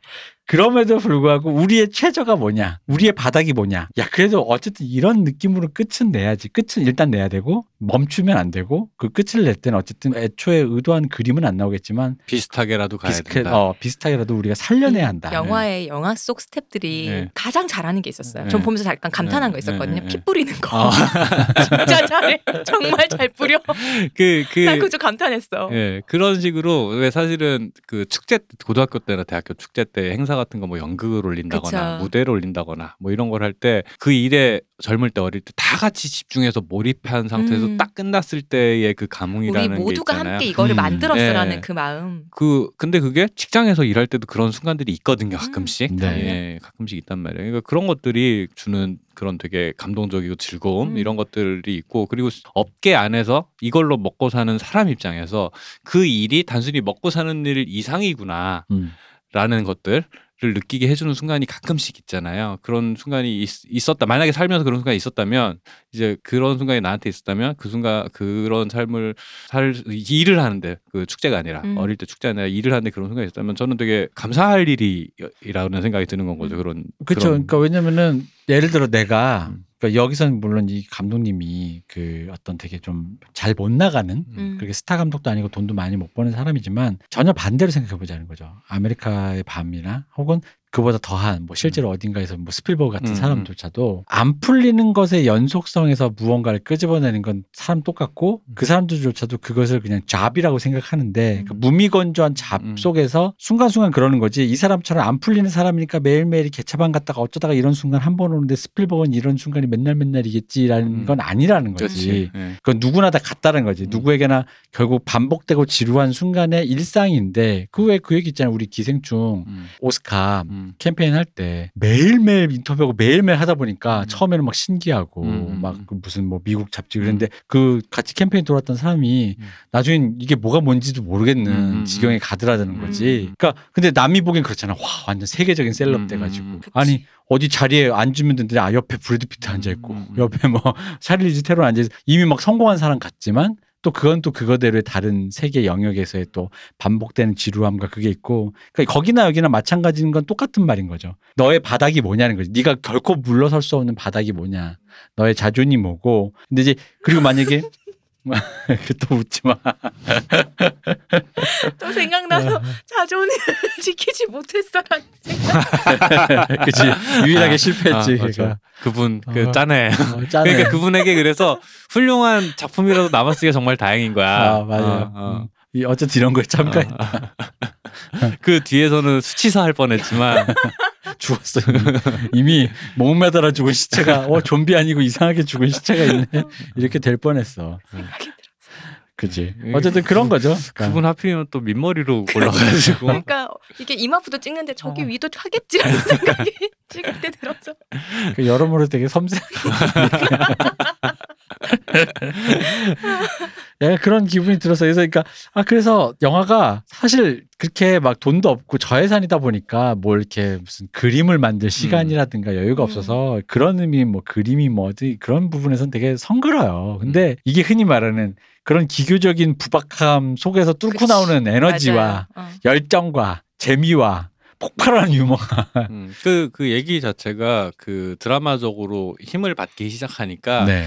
이제 이야기 아무래도 3천만 원으로 싸게 찍었으니까 기술적으로 전형적인 독립영화잖아요. 기술적으로 좀 허접한 부분들이 분명히 있어요. 근데 그럼에도 불구하고 그 얘기가 드라이브가 걸려서 얘기에 드라이브가 걸려서 힘을 받고 나가기 시작하니까 잘 끝났으면 좋겠다라는 서스펜스가 생기기 시작하는 거야. 갑자기 여기서 트리포가 히치콕을 인터뷰할 때 서스펜스 그 다큐를 제가 다는 못 봤는 중간에 그런 게 있어. 그 전화 상담원이 남녀가 얘기할 때 너 사랑한다는 얘기를 하는데 여자가 대답을 안 하니까 전화 상담원이 그러니까 서스펜스를 그렇게 설명해요. 이 둘이 잘 됐으면 좋겠다라는 생각에 상담원이 이러고 있다라는 그 설명을 해요. 마찬가지로 우리 보는 전화 상담원 입장에서 내가 이 드라마가 잘 끝났으면 좋겠다라는 생각에 긴장감이 생기고 그게 서스펜스가 되는 거고 그런 식으로 영화가 이야기의 텐션을 살려서 가는데 되게 기분 좋게 봤어요, 진짜 드라마를. 거기 여기다 폰과 그 수치사는 저에게 큰 웃음을 줬다면 저는 이 영화에서 좀 감탄한 장면이 또 있어요.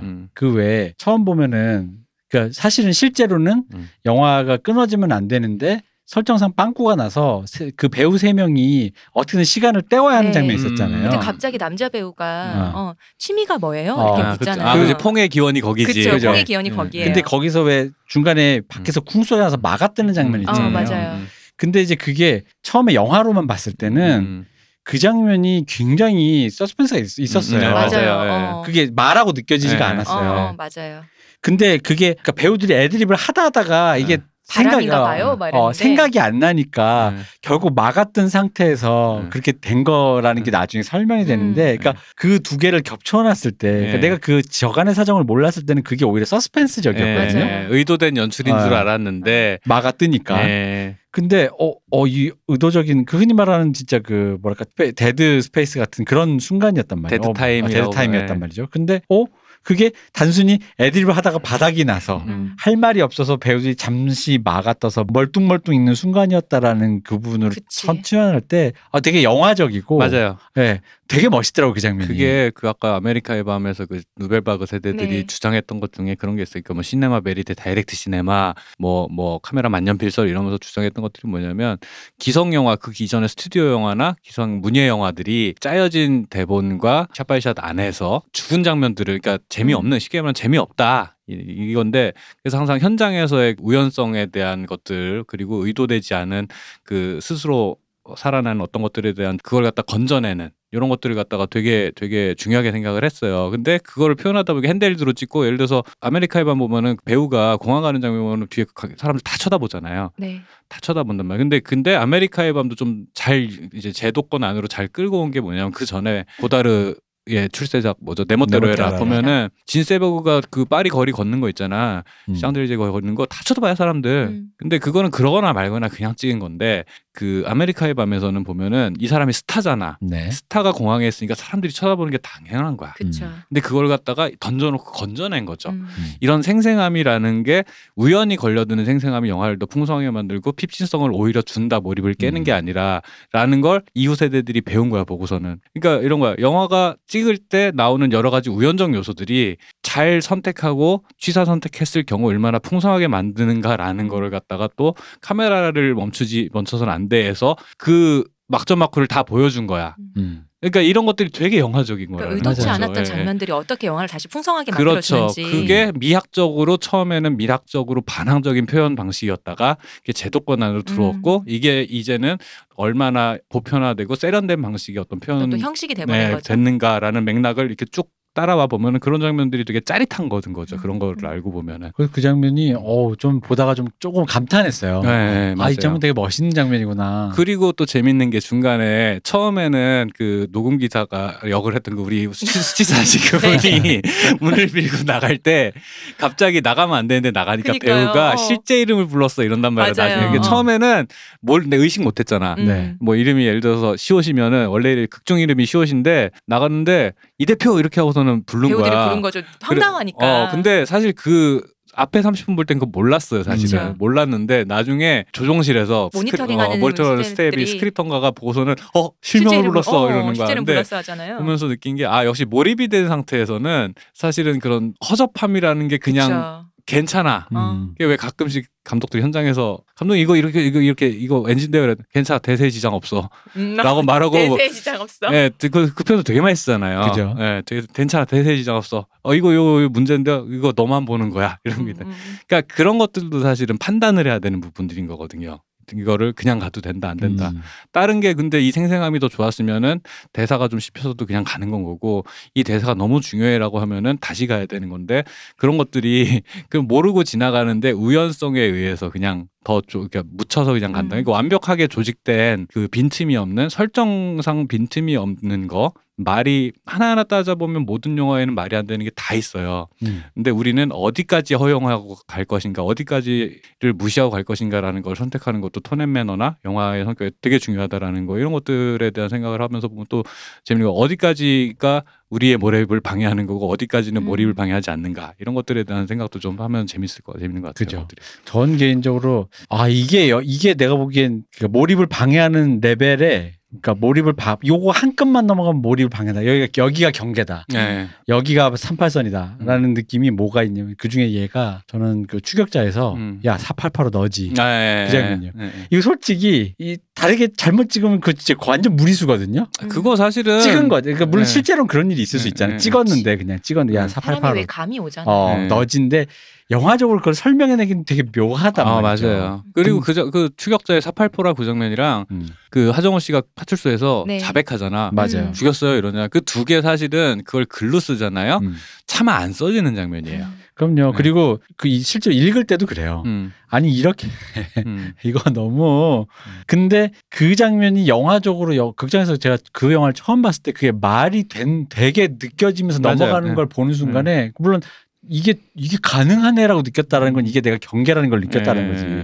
여기서 진짜 한 반 걸음도 아니야. 발가락 하나 틈만 나가도 이건 이미 끝난 건데 영화가 정크나는 건데 그런 기분을 여기서 느꼈다는 거죠.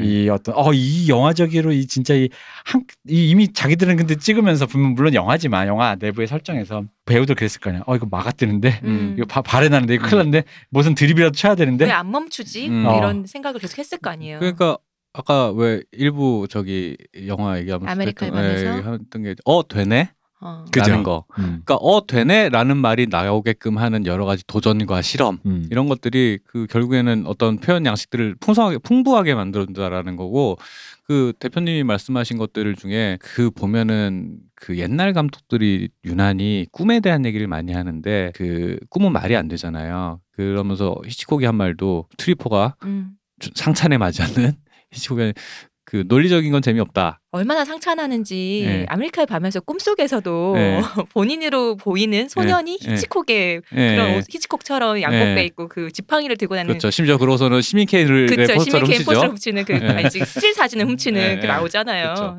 생각해보면 히치콕도 되고 싶고 오소넬즈도 되고 싶고 야심이 대단하신 분이야. 그럼요. 얼마나 사랑하시는지. 그런 것들이 뭐냐면은 그 결국에는 논리적으로 저희도 이제 이 대표님이랑 옛날에 작업할 때도 논리적으로 말이 되는 장면은 고민하면 어떻게든 쓰지만 그게 재밌어지는 이유는 아니거든요. 그러니까 재밌어지게 만드는 건 다른 차원의 문제인데 이게 사람이라는 게 얘기를 짜다 보면은 이거 말이 안 되는데라고 하는 순간에 무섭거든요. 무섭단 말이에요. 근데 그 무서운 것들은 이유는 뭐냐면 뭐가 나올지 나도 모르니까 사람들 그 두려움은 뭐냐면 보는 사람이 몰입이 깨질까 봐 무서운 건데 이게 되네? 이렇게 해도 되네? 라는 것들의 경험치가 쌓이고 그런 것들이 과감하게 넘어설 수 있을 때 재밌는 것들이 그때서야 나오는 건데 그걸 넘어서지 못하면 그냥 말은 되는데 아무것도 아닌 것들. 그래서 옛날에 신학생 때도 저희끼리 그런 얘기를 한 적이 있어요. 그러니까 내가 주화인마에 빠질 정도로 그러니까 내가 답이 없는 설정인 거예요. 일단은 아직 생각은 좀 해보면 나올지 모르겠지만 예를 들어 설정이 뭐 흔히 말하는 왜 저기 김전일 같은 데는 밀실살인 같은 거 있잖아요. 나중에 해답을 찾아주지만 내가 아직 해답이 없는데 생각만 났어. 야 이렇게 하면 진짜 어렵겠지 않냐? 근데 사실 거기를 나도 답이 없지만 달려들어야 관객들도 서스펜스를 느끼는 거거든요. 이걸 어떻게 풀라고. 근데 아까 말씀하신 게 내가 충분히 답이 있잖아요. 그럼 그게 바로 논리적인 거고 그 논리적인 것이 충분히 예상 가능한 거기 때문에 서스펜스라는 게 발생이 잘 안 돼요. 그래서 나도 모르는데 뛰어들 정도의 그 과감함이 있어야 물론 그 실패할 확률이 높겠지만 그럼에도 불구하고 거기서 어떤 그 뭔가 이제 튀어나온다는 거죠. 근데 여기 이 영화가 재밌는 건 그런 의도조차 없는데 즉발적으로 발생하는 그 어떤 것들을 물론 감독은 그걸 다 캐치한 상태 시나리오를 쓴 거잖아요. 그걸 담아낸 거잖아요. 그러니까 되게 재밌는 게 그런 무정형적인 그런 어떤 미묘한 공기 같은 거를 영화에서 사실 그잖아요. 애드립 치다가 이렇게 생각이 안 나서 막아뜬다라는 그 설정을 배우들에게 인식시키고 리허설을 시켰을 때 어떻게 표현했을까가 너무 궁금한 거야. 그러니까 제 생각에 아마 우연히 걸렸을 확률도 생각보다 꽤 있고 근데 중요한 거는 어쨌든 그걸 찍어냈다라는 건 거지. 그러니까 그런 종류의 우연성에 그러니까 왜 아까 자수성가한 사람 얘기한 것처럼 모든 요소가 내 의도였고 모든 건 내 통제였어 라고 생각하는 순간에 이제 왜 자기가 왜 성공했는지도 모르고 왜 실패했는지도 모르는 사람이 되는 거고 본인의 성공은 본인의 성공이 것이 아니죠. 그런 마찬가지로 그런 종류의 지금 이 카메라를 멈추지 마에 다루고자 하는 방식 것도 그런 것 같아요. 애를 쓰다 보니 결과적으로 나의 결과물 안에 포섭된 수많은 행운들 이라는 것들이 얼마나 그 중요한 것들인가에 대한 얘기도 분명히 담고 있다는 생각이 들어요. 그리고 마지막에 그 동료애처럼 포장한 게 바로 그 부분을 좀 보완해 준다 생각하는 게 그렇게 해서 얻은 걸 대부분 그러니까 자만하지 말고 내 거라고 자만하지 말고 이 사람들이 다 알게 모르게 만들어주고 어쨌든 뭐 물론 만들어줬다기보단 뭔가 만들어진 거죠. 근데 세상 일이 다 그래. 네, 맞아요. 누가 뭐 의도적으로 이렇게 뭐 성금 모아서 뭐 나라를 살려도 이렇게 만드는 일은 잘 없잖아요. 그런 일이 아니라 하다 보니 나한테 적대적인 사람조차 나에게 도움이 되는 거고 그러니까 북에서 총풍도 쏴주고 그런 거예요. 그렇게 해서 나에게 도움이 되게끔 되는 그런 과정에 대한 그래서 영화를 보다가 이 두 편을 연달아 보면서 느낀 거는 겸손해진다는 이게 내 성공이 내 성공이 아니고 그러니까 수많은 우연과 아니 그 와이프가 집에서 포신술 보는 게 이렇게 나올 거라고는 누가 상상이나 했겠어? 그러니까 그런 삶의 우연에 감사해야 한다라는 것들 네. 그런 것들 그리고 그렇게 되려면 어쨌든 끝까지 가야 된다 일단 끝까지 가야 된다. 맞아요. 예. 망했어 하고서는 방송이고 뭐고 됐어라고 하는 순간에 정말 망한 거죠. 예, 그렇죠. 사람들이 뭐 보통 그런 거야. 더 이상 잃을 게 없다라는 말 가끔씩 사람들이 많이 하잖아요. 근데 그랬다고 진짜 잃을 게 없어고 내려놓는 순간에 내가 잃을 게 얼마나 많은지 대해서 깨닫게 된다고. 맞습니다. 예. 우리 안 선생님이 포기하는 순간 경기는 종류다. 예. 근데 그게 무슨 의미인지에 대해서 깊게 생각을 안 하는 학대자. 예. 그렇죠. 예, 정말 끝난다라는 게 얼마나 무서운 일이고 얼마나 많은 게 무너지는 일인지 그 정제수를 진짜로 안 가져와 버리면은 어떻게 되는지 서로 그러니까 사람이 크게 어려운 거 아니면 뭐 부탁할 때 들어주자. 끈을 놔서는 안 된다라는 크게 거. 어려운 거 아니면 끈을 놓으면 무슨 일이 생기냐. 그런 일이 생긴다. 근데도 저번에도 얘기했지만 학폭을 하는 순간 모든 게 끝이다라는 게 슬램덩크의 교훈인 것처럼 이 진짜 오늘은 이 영화가 사실 올해 저에게 제가 올해 영화를 나름 그래도 열심히 봤는데도 뭔가 이렇게 건지는 게 없었어요. 이게 뭔가 이렇게 재미도 없고 오랜만에 뭔가 정말 나를 내려놓고 큰 웃음을 내가 진짜 소리내서 웃는 건 진짜 드문 일인데 영화보다 그지 않나요? 특히 혼자 보면서 네 맞아요. 껄껄껄 웃는 경우는 잘 없죠. 소리내서 웃는 일 잘 없잖아요. 진짜 혼자서 소리내서 이렇게 웃는 그 경험 엔돌핀이 돌게 한 경험 이 영화가 진짜 좋다니까요. 그 끝나고 나서 기분 좋고 영화 맞아요. 다 보고 나서 기분 좋고 그리고 곱씹을 거리도 많고 멋진 영화였습니다. 그 중간중간에 그러고 나서 그 영화가 완전 끝난 다음에 또 실제 메이킹도 나와요. 그쵸. 실제 메이킹도 보니까 그걸 공들여 찍은 이유가 실제 메이킹을 찍고서는 배우들한테 그 메이킹에서 스태프들이 한 걸 그대로 해라라고 시켰더라고 보니까 그 얘네들이 엄청 연구를 한 거죠. 그래서 보니까 배우들도 엄청 애썼네 했는데 돈을 거의 못 받았다니까 난 너무 안타깝네 이게 진짜. 이게 일단은 배우들이 돈을 거의 안 받다시피 해서 나온 배우들이고 그리고 찍은 것도 한 군데서 찍었잖아요. 근데 거기도 지자체 이런 데서 무료로 대여해 준 거래요. 그러니까 돈이 진짜 들 게 없는 거 세팅 뭐 이런 거 외에는 돈을 안 했는데 의외로 돈을 너무 많이 벌었는데도 불구하고 뭐 보너스는 없었다고. 일단 배우들은 보너스가 없고 감독님 조금 받았다. 헐이다 헐 진짜. 그쵸. 하지만 이거 스피노프가 나왔습니다. 아니 근데 로또 수준은 로또 그 이상 수준으로 했는데 그런 일 살면서 잘 안 벌어지는데. 그러니까요. 진짜 드문 일인데. 그래서 나 인건비를 안 받거나 뭔가 내가 일을 해준다라는 게 일종의 투자라는 생각으로 했을 때는 인센티브를 꼭 받으십시오. 그렇습니다. 그러니까요. 러니 이런 거 걸어야 합니다. 꼭 받으십시오. 그리고서는 나중에 또 개인적으로 별건 아닌데 재밌었던 게 그 촬영 보조 이제 어시스트 한 명밖에 없는데 여자분 감독한테 계속 얘기하잖아요. 그 자기 데모지 잘해요. 이런데 뭐냐면 핸드헬드 잘한다는데 핸드헬드를 우리 현장에서도 많이 써요. 지금도 데모지라 그래요. 들고 찍기. 데모지 한다. 그런데 나중에 그 허리 디스크가 터지고 나서 사람이 넘어졌는데 다리를 못 내요. 그 상태에서 오도 가도 못하니까 카메라를 주잖아요. 그렇죠. 근데 딱 보는 순간 이게 뒤에서 보던 그 스크립터나 이 사람들 그리고 따님이나 이 사람들을 보자마자 이거 촬영한 사람 바뀌었는데 알잖아요. 왜 그 촬영 감독님의 조수죠. 되게 열의가 뛰어나잖아요. 그렇죠. 제가 한번 해볼게요. 너 아직 안 돼. 나는 아무도 너한테 안 맡겨내. 이거 이렇게 왔다 갔다 이렇게 줌했다가 아웃했다 하면은 이제 괜찮지 않겠어요? 안 돼 이러고 있는데 받자마자 하고 싶은 거 막 하잖아. 말했던 거 다 하잖아. 그게 또 우연히 드라마의 흐름하고 딱 그 타이밍에 맞아 들어가기 시작했지. 그게 왜 그 촬영 감독이 그래서 그 준비할 때는 그거 시전하자. 너 감독 때문에 그때 시전하잖아. 맞아요. 그래서 하지. 너 감독 때문에. 그러고서는 별건 아닌데 여자분이 그렇게 카메라 들고 쫓아가다가 넘어지니까 뒤에 좀비로 오던 배우가 옆에 이렇게 잡아줘요.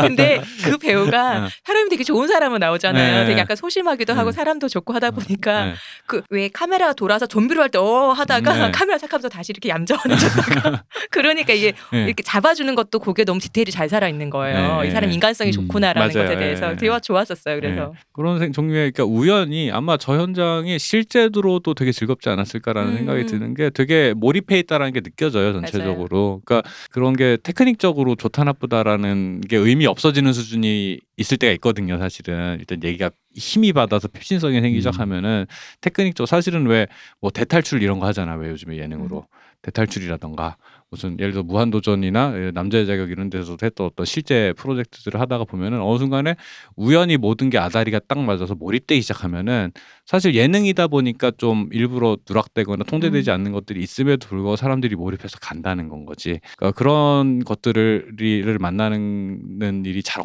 없는데 우연히 만나게 되면 정말 반가운 건 거죠. 즐거운 경험이 되는 건 거죠. 저는 맨 마지막에 이제 엔딩 올라갈 때 있잖아요. 그 아까 우리 또 이 영화에 대한 메이킹 필름 영화가 또 나왔잖아요. 그 장면 나오는데 저는 그때 약간 소름이었거든요. 왜요?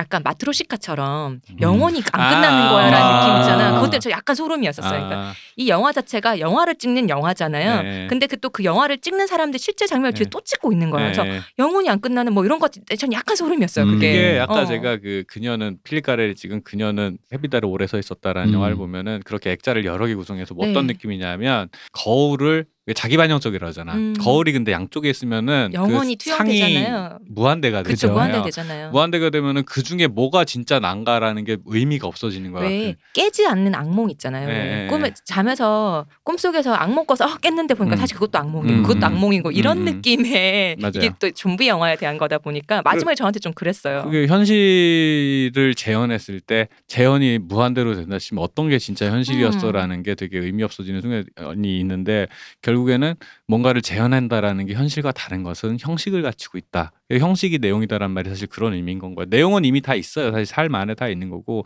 형식을 부여하는 순간 그게 작품이 되는 건데 그래서 그런 종류의 형식을 어떤 형식을 취하냐 어떤 태도를 취하냐라는 게 결국 형식이 내용이다라는 건 그 태도를 선택하는 그 순간에 내가 얘기하고자 하는 바가 어느 정도는 결정이 되는 건 거죠. 마지막에 그 찍은 걸 똑같이 찍으셨다고 한 것처럼 왜 가다가 자빠지는 것도 그렇게 나오잖아요. 맞아요. 네. 그러니까 더 징그러운 거예요.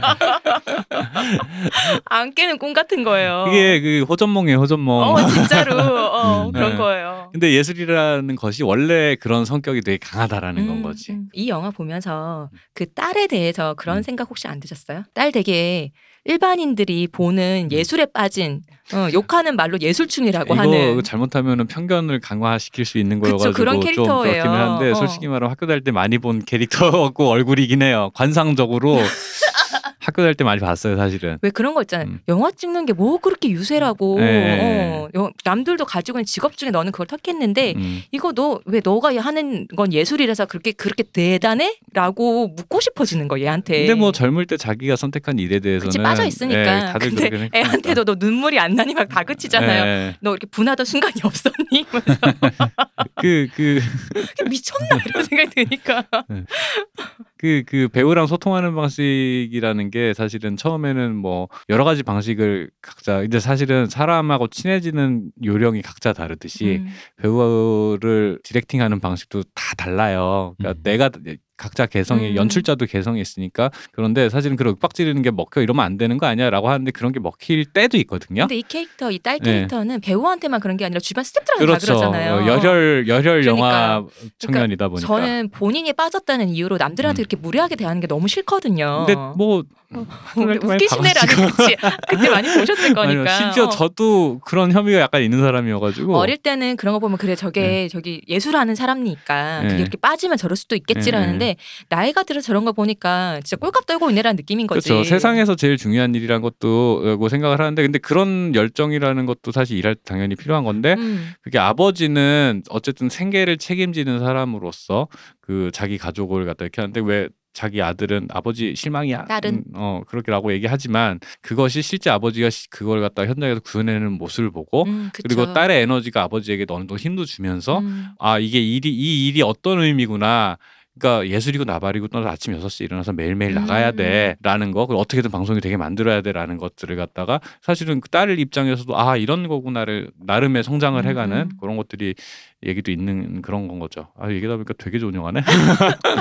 근데 딸도 그렇게 보면 좀 사실 이기적이고 예술충이거나 너무 자기 세계에 빠져있는 사람으로 볼 수도 있지만 또 다른 의미로 또 이렇게 생각해 볼 수 있는 거죠. 그러니까 그렇게 에고가 강한 내 것이 되게 중요한 나한테 물러설 수 없는 것이 있다고 했을 때 걔가 잘했다는 게 아니라 오히려 아버지의 태도가 되게 수동적이잖아요. 그러니까 약간 인생에서 어느 정도는 생활인의 태도가 돼서 물러서 있는데 그러니까 내게 그렇게 중요하다면 그게 그렇게 중요하다면 여기서 그 무언가를 위해서 이게 할 수 있어야 된다라는 그 지점에서 이제 그 친구가 달려든다는 거죠. 그렇죠. 자기는 어쨌든 그렇게 생각을 한다 이거지.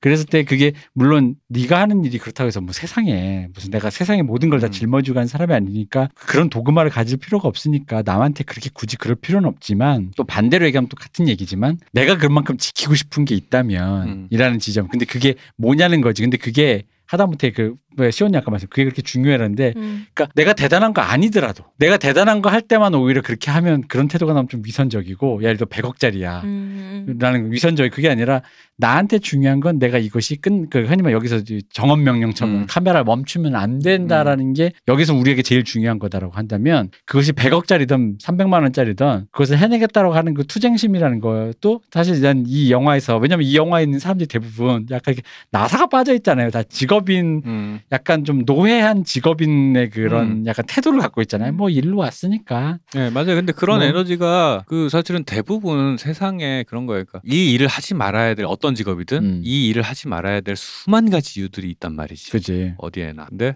이 일을 해야만 하는 이유는 사실 몇 개 안 돼요. 몇 개 안 돼. 뭐 생계든 뭐든 하여튼 딱 꼽아봐야 한 2개 되려나? 근데 그거를 남한테 설득해서 따라가려면은 그 밀어붙여서 이 일을 성취해내려면 사실은 그게 너무 중요해야 되거든. 내가 몰입을 하고 힘을 내지 않는 상황에서 남을 끌고 갈 수가 남한테 힘을 주는 건 나도 힘이 있어야 되는 거니까 그래서 없는 힘이라도 끌어내야 되는데 사실은 노회한 감독들이 노회해지고 느슨해지는 이유는 내가 힘이 본인이 지쳐서거든. 그죠. 이렇게 하면 안 되는 에너지가 딸려서 지쳐서인데 그런 동력을 주는 사람으로서 그런 존재라는 건 생각보다 되게 중요한 건 그런 거죠. 에너지를 가진 필드에 새로 들어온 루키가 에너지를 가지고 있는 건 당연하고 밀어붙이고 싶은 욕심이 있는 건 알겠는데 나는 그런 무례한 태도가 싫다는 거죠. 그렇죠. 그러니까 코미디 영화인 거예요. 맞아요. 그래서 왜냐면 여기서 코미디로 그러니까 빙자해서 그 딸내미가 보여준 태도는 결국 그런 거죠. 그러니까 여기에 있는 사람들의 허들을 높여주는 사람이거든요. 이렇게 끝내면 안일하게 끝내면 안 돼. 여러분은 충분히 이 정도 높을 수 멈춰서도 안 돼요라는. 이 정도는 넘을 수 있어. 이 정도까지는 넘어줘야 돼 솔직히 라고 말해주는 사람. 사람들이 자기가 허들을 내리고 있는데 아니야. 우리 그래도 이 정도까지는 남겨놔야 최저. 왜 림보 할 때 계속 낮추다가 아니야 인간의 존엄을 포기하지 마 이런 것처럼 바로 그 말을 왜냐면 존엄이라는 게 바닥도 있지만 위도 있거든요. 이 이하를 포기하지 않아야 된다라는 게 이제 영화의 존엄을 위해서 맞아요. 배우의 존엄을 포기하게 하는 그거는 본인의 잘못은 아니야. 그렇지. 그거는 불행한 사고였다. 맞아요. 불행한 사고였어요. 그건 진짜 불행일 뿐이에요. 이거 누구의 잘못도 아니야. 안타깝지만 어쩔 수 없습니다. 물은 준비해줬고 본인이 잘못 오해해서 다른 물을 먹었다가 사단이 일어났기 때문에 불행이지 그럼 안타깝지만 이 영화에 낀 마구니일 뿐인 거예요. 그렇죠. 그러니까 이 영화가 카메라를 멈출 수밖에 없게 될 수만 가지 이유 중에 하나였는데 맞아요. 그걸 뚫고 나가는. 그리고 배우 개인의 삶으로 볼 땐 그러니까 성공과 실패라는 거는 생각보다 큰 차이가 있는 게 아니다. 그럼요. 네, 그 사이에 여러 가지 운과 아달이라는 것들. 그러니까 이렇게 얘기하니까 이 영화가 진짜 삶에 많은 용기와 위안을 준다니까. 맞아요. 그러니까 그 영화 만들기에 대한 영화를 갖다 감독들이 자꾸 하게 되는 이유가 사실 그런 면이 있는 것 같아요. 그러니까 내가 이 직업을 대하는 태도라는 게 이 작업을 대하는 태도라는 게 자신에게 상기시키기 그렇죠. 위해서 그런 것도 있고 그게 곧 삶을 대하는 태도라는 거. 아까 아메리카의 밤에서도 얘기한 그런 태도에 대해서 나애가 위로받으니까 이 과정을 통해서 내가 느낀 위로를 사람들에게도 보여주고 싶다. 그게 드라마틱하다라는 게 사실 그런 건 거잖아요. 그러니까 저도 촬영 끝내고 나면은 한 일주일 정도 극단적인 기분이 왔다 갔다 하거든요. 잘 찍은 장면 이렇게 운전하다가 제가 부산에 6시간 정도 운전해서 내려가면서 잘 찍은 장면을 생각할 때 완전 하이가 돼가지고 있다가 그러고 나서 한 10초 정도 지나면 잘못 찍은 장면 때문에 갑자기 되게 우울해져요. 그러면은 6시간 내내 이렇게 올라갔다 내려갔다 트와이스만 생각하세요. 네, 그렇게 되는 건데 근데 그 정도로 사람이 그 감정적인 이게 왔다 갔다 하면서 그 끝에는 뭐냐면은 그냥 잘못된 것도 잘된 것도 다라고서 이렇게 받아들이게 되는 게 그런 것 같아요. 뭐 그렇습니다. 받아들여라. 네, 하긴 그렇습니다. 아까 얘기했던 키에슬롭스키의 그 대답이 사실 돌아가시기 전에 했던 인터뷰에서 했던 말이잖아요. 영화는 너무 내게 힘든 노동이었다. 세계의 예술가가 뭔가 장광설을 할 줄 알았더니 갑자기 그냥 이렇게 그저 노동이었다. 그저 노동이었다. 노구를 이끌고 나가는 게 너무 힘들었다. 라는 말로 자기 인생을 정리했는데 이제 그러니까 거기서도 그런 거죠. 그러니까 키에슬롭스키조차도 남들은 나를 뭐 세계 최고의 예술가로 이제 특히 돌아가실 때쯤엔 거의 정점을 찍고 찬양 속에서 돌아가셨으니까. 근데 이제 그 와중에서 본인이 끝없이 상기했던 것, 내가 포기할 수 없는 거 포기해야 하는 것, 그리고 나의 바닥과 내가 그럼에도 불구하고 조금이라도 한 칸이라도 허들을 올릴 수 있는 방법은 뭘까를 고민했다라는 거. 근데 이게 이런 어떻게 보면 되게 하찮은 어떤 사실 그렇잖아요. 무슨 20억 100억씩 든 것도 아니고 3천만 원짜리 영화 안에서 충분히 그 영화적으로 뭐랄까 훈련된 어떤 이가 영화 공부를 한 이가 영화적인 걸 통해서 뭔가 이제 그런 걸 준다라는 거. 이제 그래서 되게 좀 뭐랄까 보고 나서 이게 물론 시원하게 웃은 것 때문에 좀 몸이 개운한 것도 있었고 그 다음에 뭐랄까 형언할 수 없는 그런 어떤 것. 그러니까 왜 좋은 사람이 좋은 거 아까도 얘기했지만 나와서 좋기만 하고 끝나면은 좋았는데 빈정이 상하는데 이 뭔가 개차반 지옥도를 보고 났는데 마음이 좋아지는 이 기분은 무엇일까라는 걸 보면은 당신과 내가 가는 길은 다르지만 잠깐의 순간만이라도 우리가 뭔가 하나를 공유했다라는 그 기분을 보고 있는 사람에게조차 느끼게 해준다. 이게 우리가 그런 걸 한 잠깐이나마 같이 꿨구나. 그 꿈을 꿨다. 뭐 이런 거 있잖아요. 이제 그런 걸 느끼게 해줘서 그래서 좋았던 것 같아요. 뭔가 뭉클하고 뭔가 뭐 훈훈하고 그런 거 있죠. 뿌듯한 기분이 있죠. 세련됐고 이거 은근히 세련됐어 영화가. 영화의 맞아요. 그 접근법이 굉장히 세련됐잖아요. 그렇습니다. 훌륭한 영화였습니다. 네. 간만에 진짜 즐겁게 봤습니다. 맞아요. 초반 30분 뭐 이거 이대로 영화 이대로 못 끝낼 텐데 어떡하려고 그러지 이러고 가다가 이렇게 뒤통수를 칠 줄이라고는 맞아요. 전혀 예상을 못해서 사실 저 진짜 스포 신경 안 쓰는 사람이거든요. 저도요.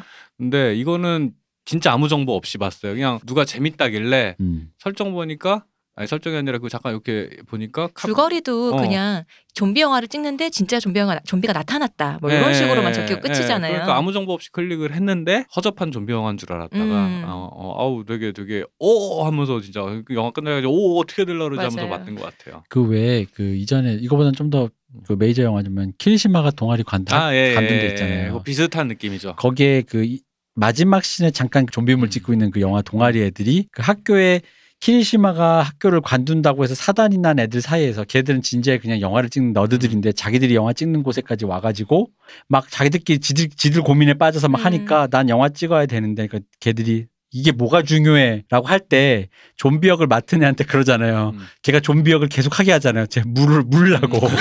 그래서 진짜 걔들은 정말로 그 나름 학교의 핵인싸 일진들인데 그렇죠. 잘 나가는 애들이 너드한테 물려요. 근데 그걸 계속 찍어 이런단 말이에요. 근데 그 장면이 되게 멋있는데 쾌감이 있죠. 거의. 그 장면을 90분으로 늘려놓은 정말 그 영화적인 비전이라고 해야 될까? 딱 보고 진짜 그 영화가 생각났어요. 그게 사실은 예를 들어서 그 실제 그런 프로가 있어서 그런 방송을 그렇게 30분 동안 안 끊고 나갔다 사고 없이 라고 하면은 그냥 세상에 그런 게 있네 하고서 다음날 세상에 대부분의 그쵸. 사람들은 모르거나 그런 게 있네 하고 본 사람들은 그냥 뭐 잘 봤네 하고서는 그냥 잊혀질 거예요. 그죠? 지금 말씀하신 바로 그 장면이 영화 속에서 나오잖아요. 그 제작자가 2명 있는데 남자분이 좀 나이 든 여자분이 있는데 남자 제작자는 실제 현장에 가서 그냥 두고 보잖아. 근데 같이 보고 뭐 어떻게 되려고 이러고 있는데 그 나이가 좀 드신 여자 제작자분은 그 건물 안에 사무실에서 뒤에 다른 또 이제 그 사람들과 그걸 보고 있잖아. 우리 이제 시작하니까 봐봐 이러면서 근데 저 사람 저거 뭐지 이거 그거 NG 아니에요? 뭐 좀 이상한데요? 그러면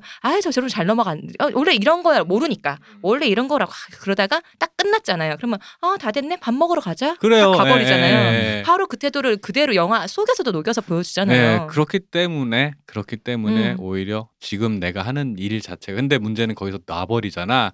그러면은 이 세상에 나와서는 안 될 무언가인 거야 나는. 얼마나 나만 쓰레기지 뭐. 그렇죠. 그렇게 되지 말아야 된다라는 거지. 중간에 그 남자 제작자가 그러잖아요. 이 감독님이 이제 안 될 것 같으니까 그 남자분이 하다가 끊자고 이제 스탑하자고 그러니까 안 된다고 그러니까 이거 누가 더 끝까지 볼 거 가냐고 누군가는 본다면서 안 된다고 하잖아요. 그때 처음으로 약간 대들잖아요. 그렇지. 하지만 그럼 바로 정신 차려 죄송하다고 머리를 숙여서 인사하잖아요.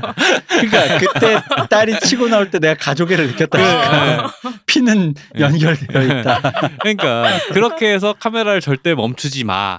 아무도 알아주지 않지만 어쨌든 여기서 내가 놓는 순간에 그 순간 난 정말 쓰레기가 되는 거라는 거지. 실제 시청자가 한 명도 없더라도 나는 이건 나의 작품이니까 끝냈다라는 거. 그렇죠. 우리 문세님 지난 시간에 니체 얘기하면서 했던 그 얘기인 거죠. 힘내 이 자식아. 이게 진짜 영화가 그렇게 얘기를 해줘요. 힘내 이 자식아 이런 거죠. 아무도 안 알아주는 거는 사실 생각보다 중요한 문제가 아니에요. 진짜로. 나는 알잖아요. 그리고 누군가 날 봤을 때 어떻게 보냐가 중요한 거지. 지금 나를 아무도 안 보고 있다라는 건 중요하지 않은 거예요. 그리고 이제 뭔가 좀 내가 애초에 차곡차곡 쌓아놔서 제대로 된 길을 갔으면 로얄로드를 걸었으면 좋겠지만 뭔가 옆으로도 셀 수 있고 사람 인생이 앞으로도 뒤로 새는데 100이면 100도 다 로얄로드를 걸을 수가 있나요? 그럼요. 근데 그랬을 때 내 인생이 이제 왜 리셋하고 싶은 그 욕망 속에서 사람이 이제 되게 괴로워한단 말이죠. 그런 부분들에 대해서 다른 여러 가지 생각을 좀 확인하게 해주는 영화랄까요. 맞습니다. 퐁과 함께. 퐁 진짜. 진짜 역시 개그는 반복해서 나와야 돼. 개그는 반복이 제 맛이야 진짜. 퐁 진짜. 근데 나는 그게 뜬금없이 호신술 얘기를 하길래 그때까지 진짜 이 영화의 진위를 의심했어요. 그러니까 진짜 시나리오를 잘 못 쓰다 보니까 아무거나 갖다 쓰는 건가? 아니가 이게 의도가 있나 하다가 퐁이 나오는 순간 그게 퐁 처음에 할 때도 영화 왜 이랬어요. 짜치는 유머 하네. 그렇지 맞아. 근데 그게 퐁이 이제 퐁으로 폭발하는 순간 반복된 퐁으로 폭발하면서 이런 느낌 있잖아. 감독한테 진짜 너 이럴라고 이걸 노렸구나라는 거 있잖아. 그치. 진짜 예를 들어서 한국에서 상영하고 GV를 한다 이러면 퐁 한 번만 해주세요라고 할 것 같은. 그때마다 퐁 하셨을 거예요. 아니 감독님 나올 때 퐁퐁퐁퐁 이랬지. 그리고 퐁으로 일러스트 그 자세 해가지고 티셔츠 팔았을 것 같아. 그 퐁 티셔츠. 그거 약간 그 체조할 때 착지 장면 같은 느낌이잖아요. 진짜 상상력이 이게 그러니까 저는 이게서 아까웠던 게 그 옛날 부천 판타스틱 영화제 같이 부산 영화제보다 좀 더 너그럽거든요. 부천 판타스틱. 부천 판타스틱 같은 데서 봤으면 밤에 봤으면 진짜 신났을 것 같은 거 이렇게 더울 때. 아마 그 2018년인가 틀었다고 하니까 엄청 반응 좋았을 것 같긴 한데. 그러니까 얼마나 제가 한때 부천 판타스틱 영화제를 자주 갈 때가 있었어요. 꽤 오래전인데 초창기였는데 그때 느꼈던 그 영화적인 흥분이 있었거든요. 영화 좋아하는 사람들끼리 야유나 그런 게 아니라 짜치는 장면이 나오면 웃어주고 훌륭한 장면이 나오면 박수 쳐주고 그리고 나와서 마지막에 잘 봤다 하면서 낄낄대면서 돌아가는 순간이 진짜 영화적 체험의 최고였는데 그게 다른 영화제에서도 거의 해본 적이 없어요. 부천에서만 그랬었거든요. 근데 이런 류의 영화들이 그랬거든요. 이거는 그러니까 분명히 제가 웃었던 그 장면에서 극장에서 봤으면 수백 명이랑 봤으면 얼마나 진짜 뒤집어졌겠어요. 극장에서 보면은 나는 혼자서 피식할 장면도 깔깔깔하게 되니까. 맞아요. 그러니까요. 자 혼자서 볼 때마다 우리 아까 그 수치사 장면 우리 여기서 더 많이 웃었어요. 얘기하다 보면 이렇게 되니까. 나는 근데 집에서 정말 크게 웃었어요. 저도 크게 웃긴 했는데 여기서 웃은 것만큼 좀 많이 오래 안 웃었거든요. 맞아요. 난 그리고 그 분장하는 여자의 그 배려심이랄까. 왜냐면 그 흔들림 없는 태도 있잖아. 내 일을 해야 돼. 왜냐면 사실 왜 그게 실제 설정상으로 보면 없어서요. 냄새가 날 거 아니에요. 당연하지. 냄새가 나는데 다가가서 그걸 해야 되잖아. 하란다고 또 가서 하는 그거에서 이 배려심. 그러니까 사람이 말도 안 되는 상황이어도 해야 되는 상황이 되면은 한다? 네. 근데 그런 것들이 시간 지나서 정말 해서는 안 되는 짓이 될 수도 있고 혹은 되게 상찬될 일이 될 수도 있고 뭐 혹은 그냥 뭐 흑역사가 될 수도 있는데 근데 대부분의 경우 그 순간에는 그냥 해야 될 것 같아서 별 생각 없이 해요. 그러니까 사람의 역사적인 평가라는 걸 갖다가 단순히 결과만 먹고 물론 이제 결과적으로 예를 들어서 그런 선택들이 뭐 큰 악영향을 줬을 수도 있고 아닐 수도 있지만은 근데 사람이 특정 순간에 했던 영웅적인 행동이든 아니면 패륜적인 행동이든 뭐든지 간에 그 순간에는 왠지 그게 해야만 하는 일로 사람이라는 게 관성에 의해서든 분위기에 의해서든 이렇게 하게 된단 말이지. 진지하게 생각했는데 그 장면 자꾸 또 오버랩되니까 미친 듯이 웃기네. 그러니까 해야만 하는 일이었어. 그러니까 이건 머스트였단 말이야. 그 순간에. 근데 예를 들어 나중에 둘 다. 그러니까 그런 것들이 그런 우연들이 겹쳐서 그런 드라마틱한 순간이 나오는데 그럼 그 순간이 돌아봤을 때 욕할 일이 될 수도 있고 즐거운 순간이 될 수도 있지만 그거 자체도 이 영화로 봤을 때 교훈은 뭐냐면 지금 그 순간이 지난 상태에서 보지 못한 사람 입장에서 그걸 함부로 평가할 일도 아니다라는 점도 분명히 생각해야 될 것 같아요. 좋네요. 이 영화 진짜 재밌는 영화였습니다. 네, 그렇습니다. 넷플릭스도 있고 왓챠에도 있으니까 추천드려요. 그 올해 상반기엔 저는 이 영화 거의 베스트였어요. 진짜. 이거보다 나은 게 생각이 안 나요, 사실은. 올해 본 경험으로는 아주 훌륭했다고 생각합니다. 네네. 이렇게 저예산을 찍었는데도 아주 좋은 그렇습니다. 영화였어요. 근데 저는 두 편 중에 꼽으라면 저는 아메리카의 밤이 훨씬 더 좋았어요. 그렇죠. 그쵸. 아메리카의 밤은 저기 책에 나오는 당연하긴 한데 그렇기는 한데 그래도 좀 더 품위가 있고 맞아요. 역사적 맥락도 풍성하고 그런 게 있죠. 제가 일본 영화를 크게 좋아하지를 않아요. 근데 일본 드라마나 영화가 되게 톡톡 튀는 그 설정으로 시작하는 게 되게 많잖아요. 좀 양식적으로 과장된 어떤 것들이 있죠. 이런 거를 이제 설정으로 삼아서 괜찮은데 하고 봤다가 이게 끝맺음 이상해서 역시 이것도 역시 아니네라고 했던 작품들이 되게 많았었어요. 그 약간 일본 영화나 이야기를 만드시는 분들이 강박적으로 얘기의 끝을 정합적으로 끝내야 된다라는 어떤 강박이 이렇게 있는 좋은 것 소재가 같아요. 이렇게 흐지부지 뭣도 아니게 끝나다니라는 게 참 많았는데 사실은 예를 들어서 이도 아니고 저도 아닌 결론이 나지 않을 수밖에 없는 이야기라는 게 분명히 있거든요.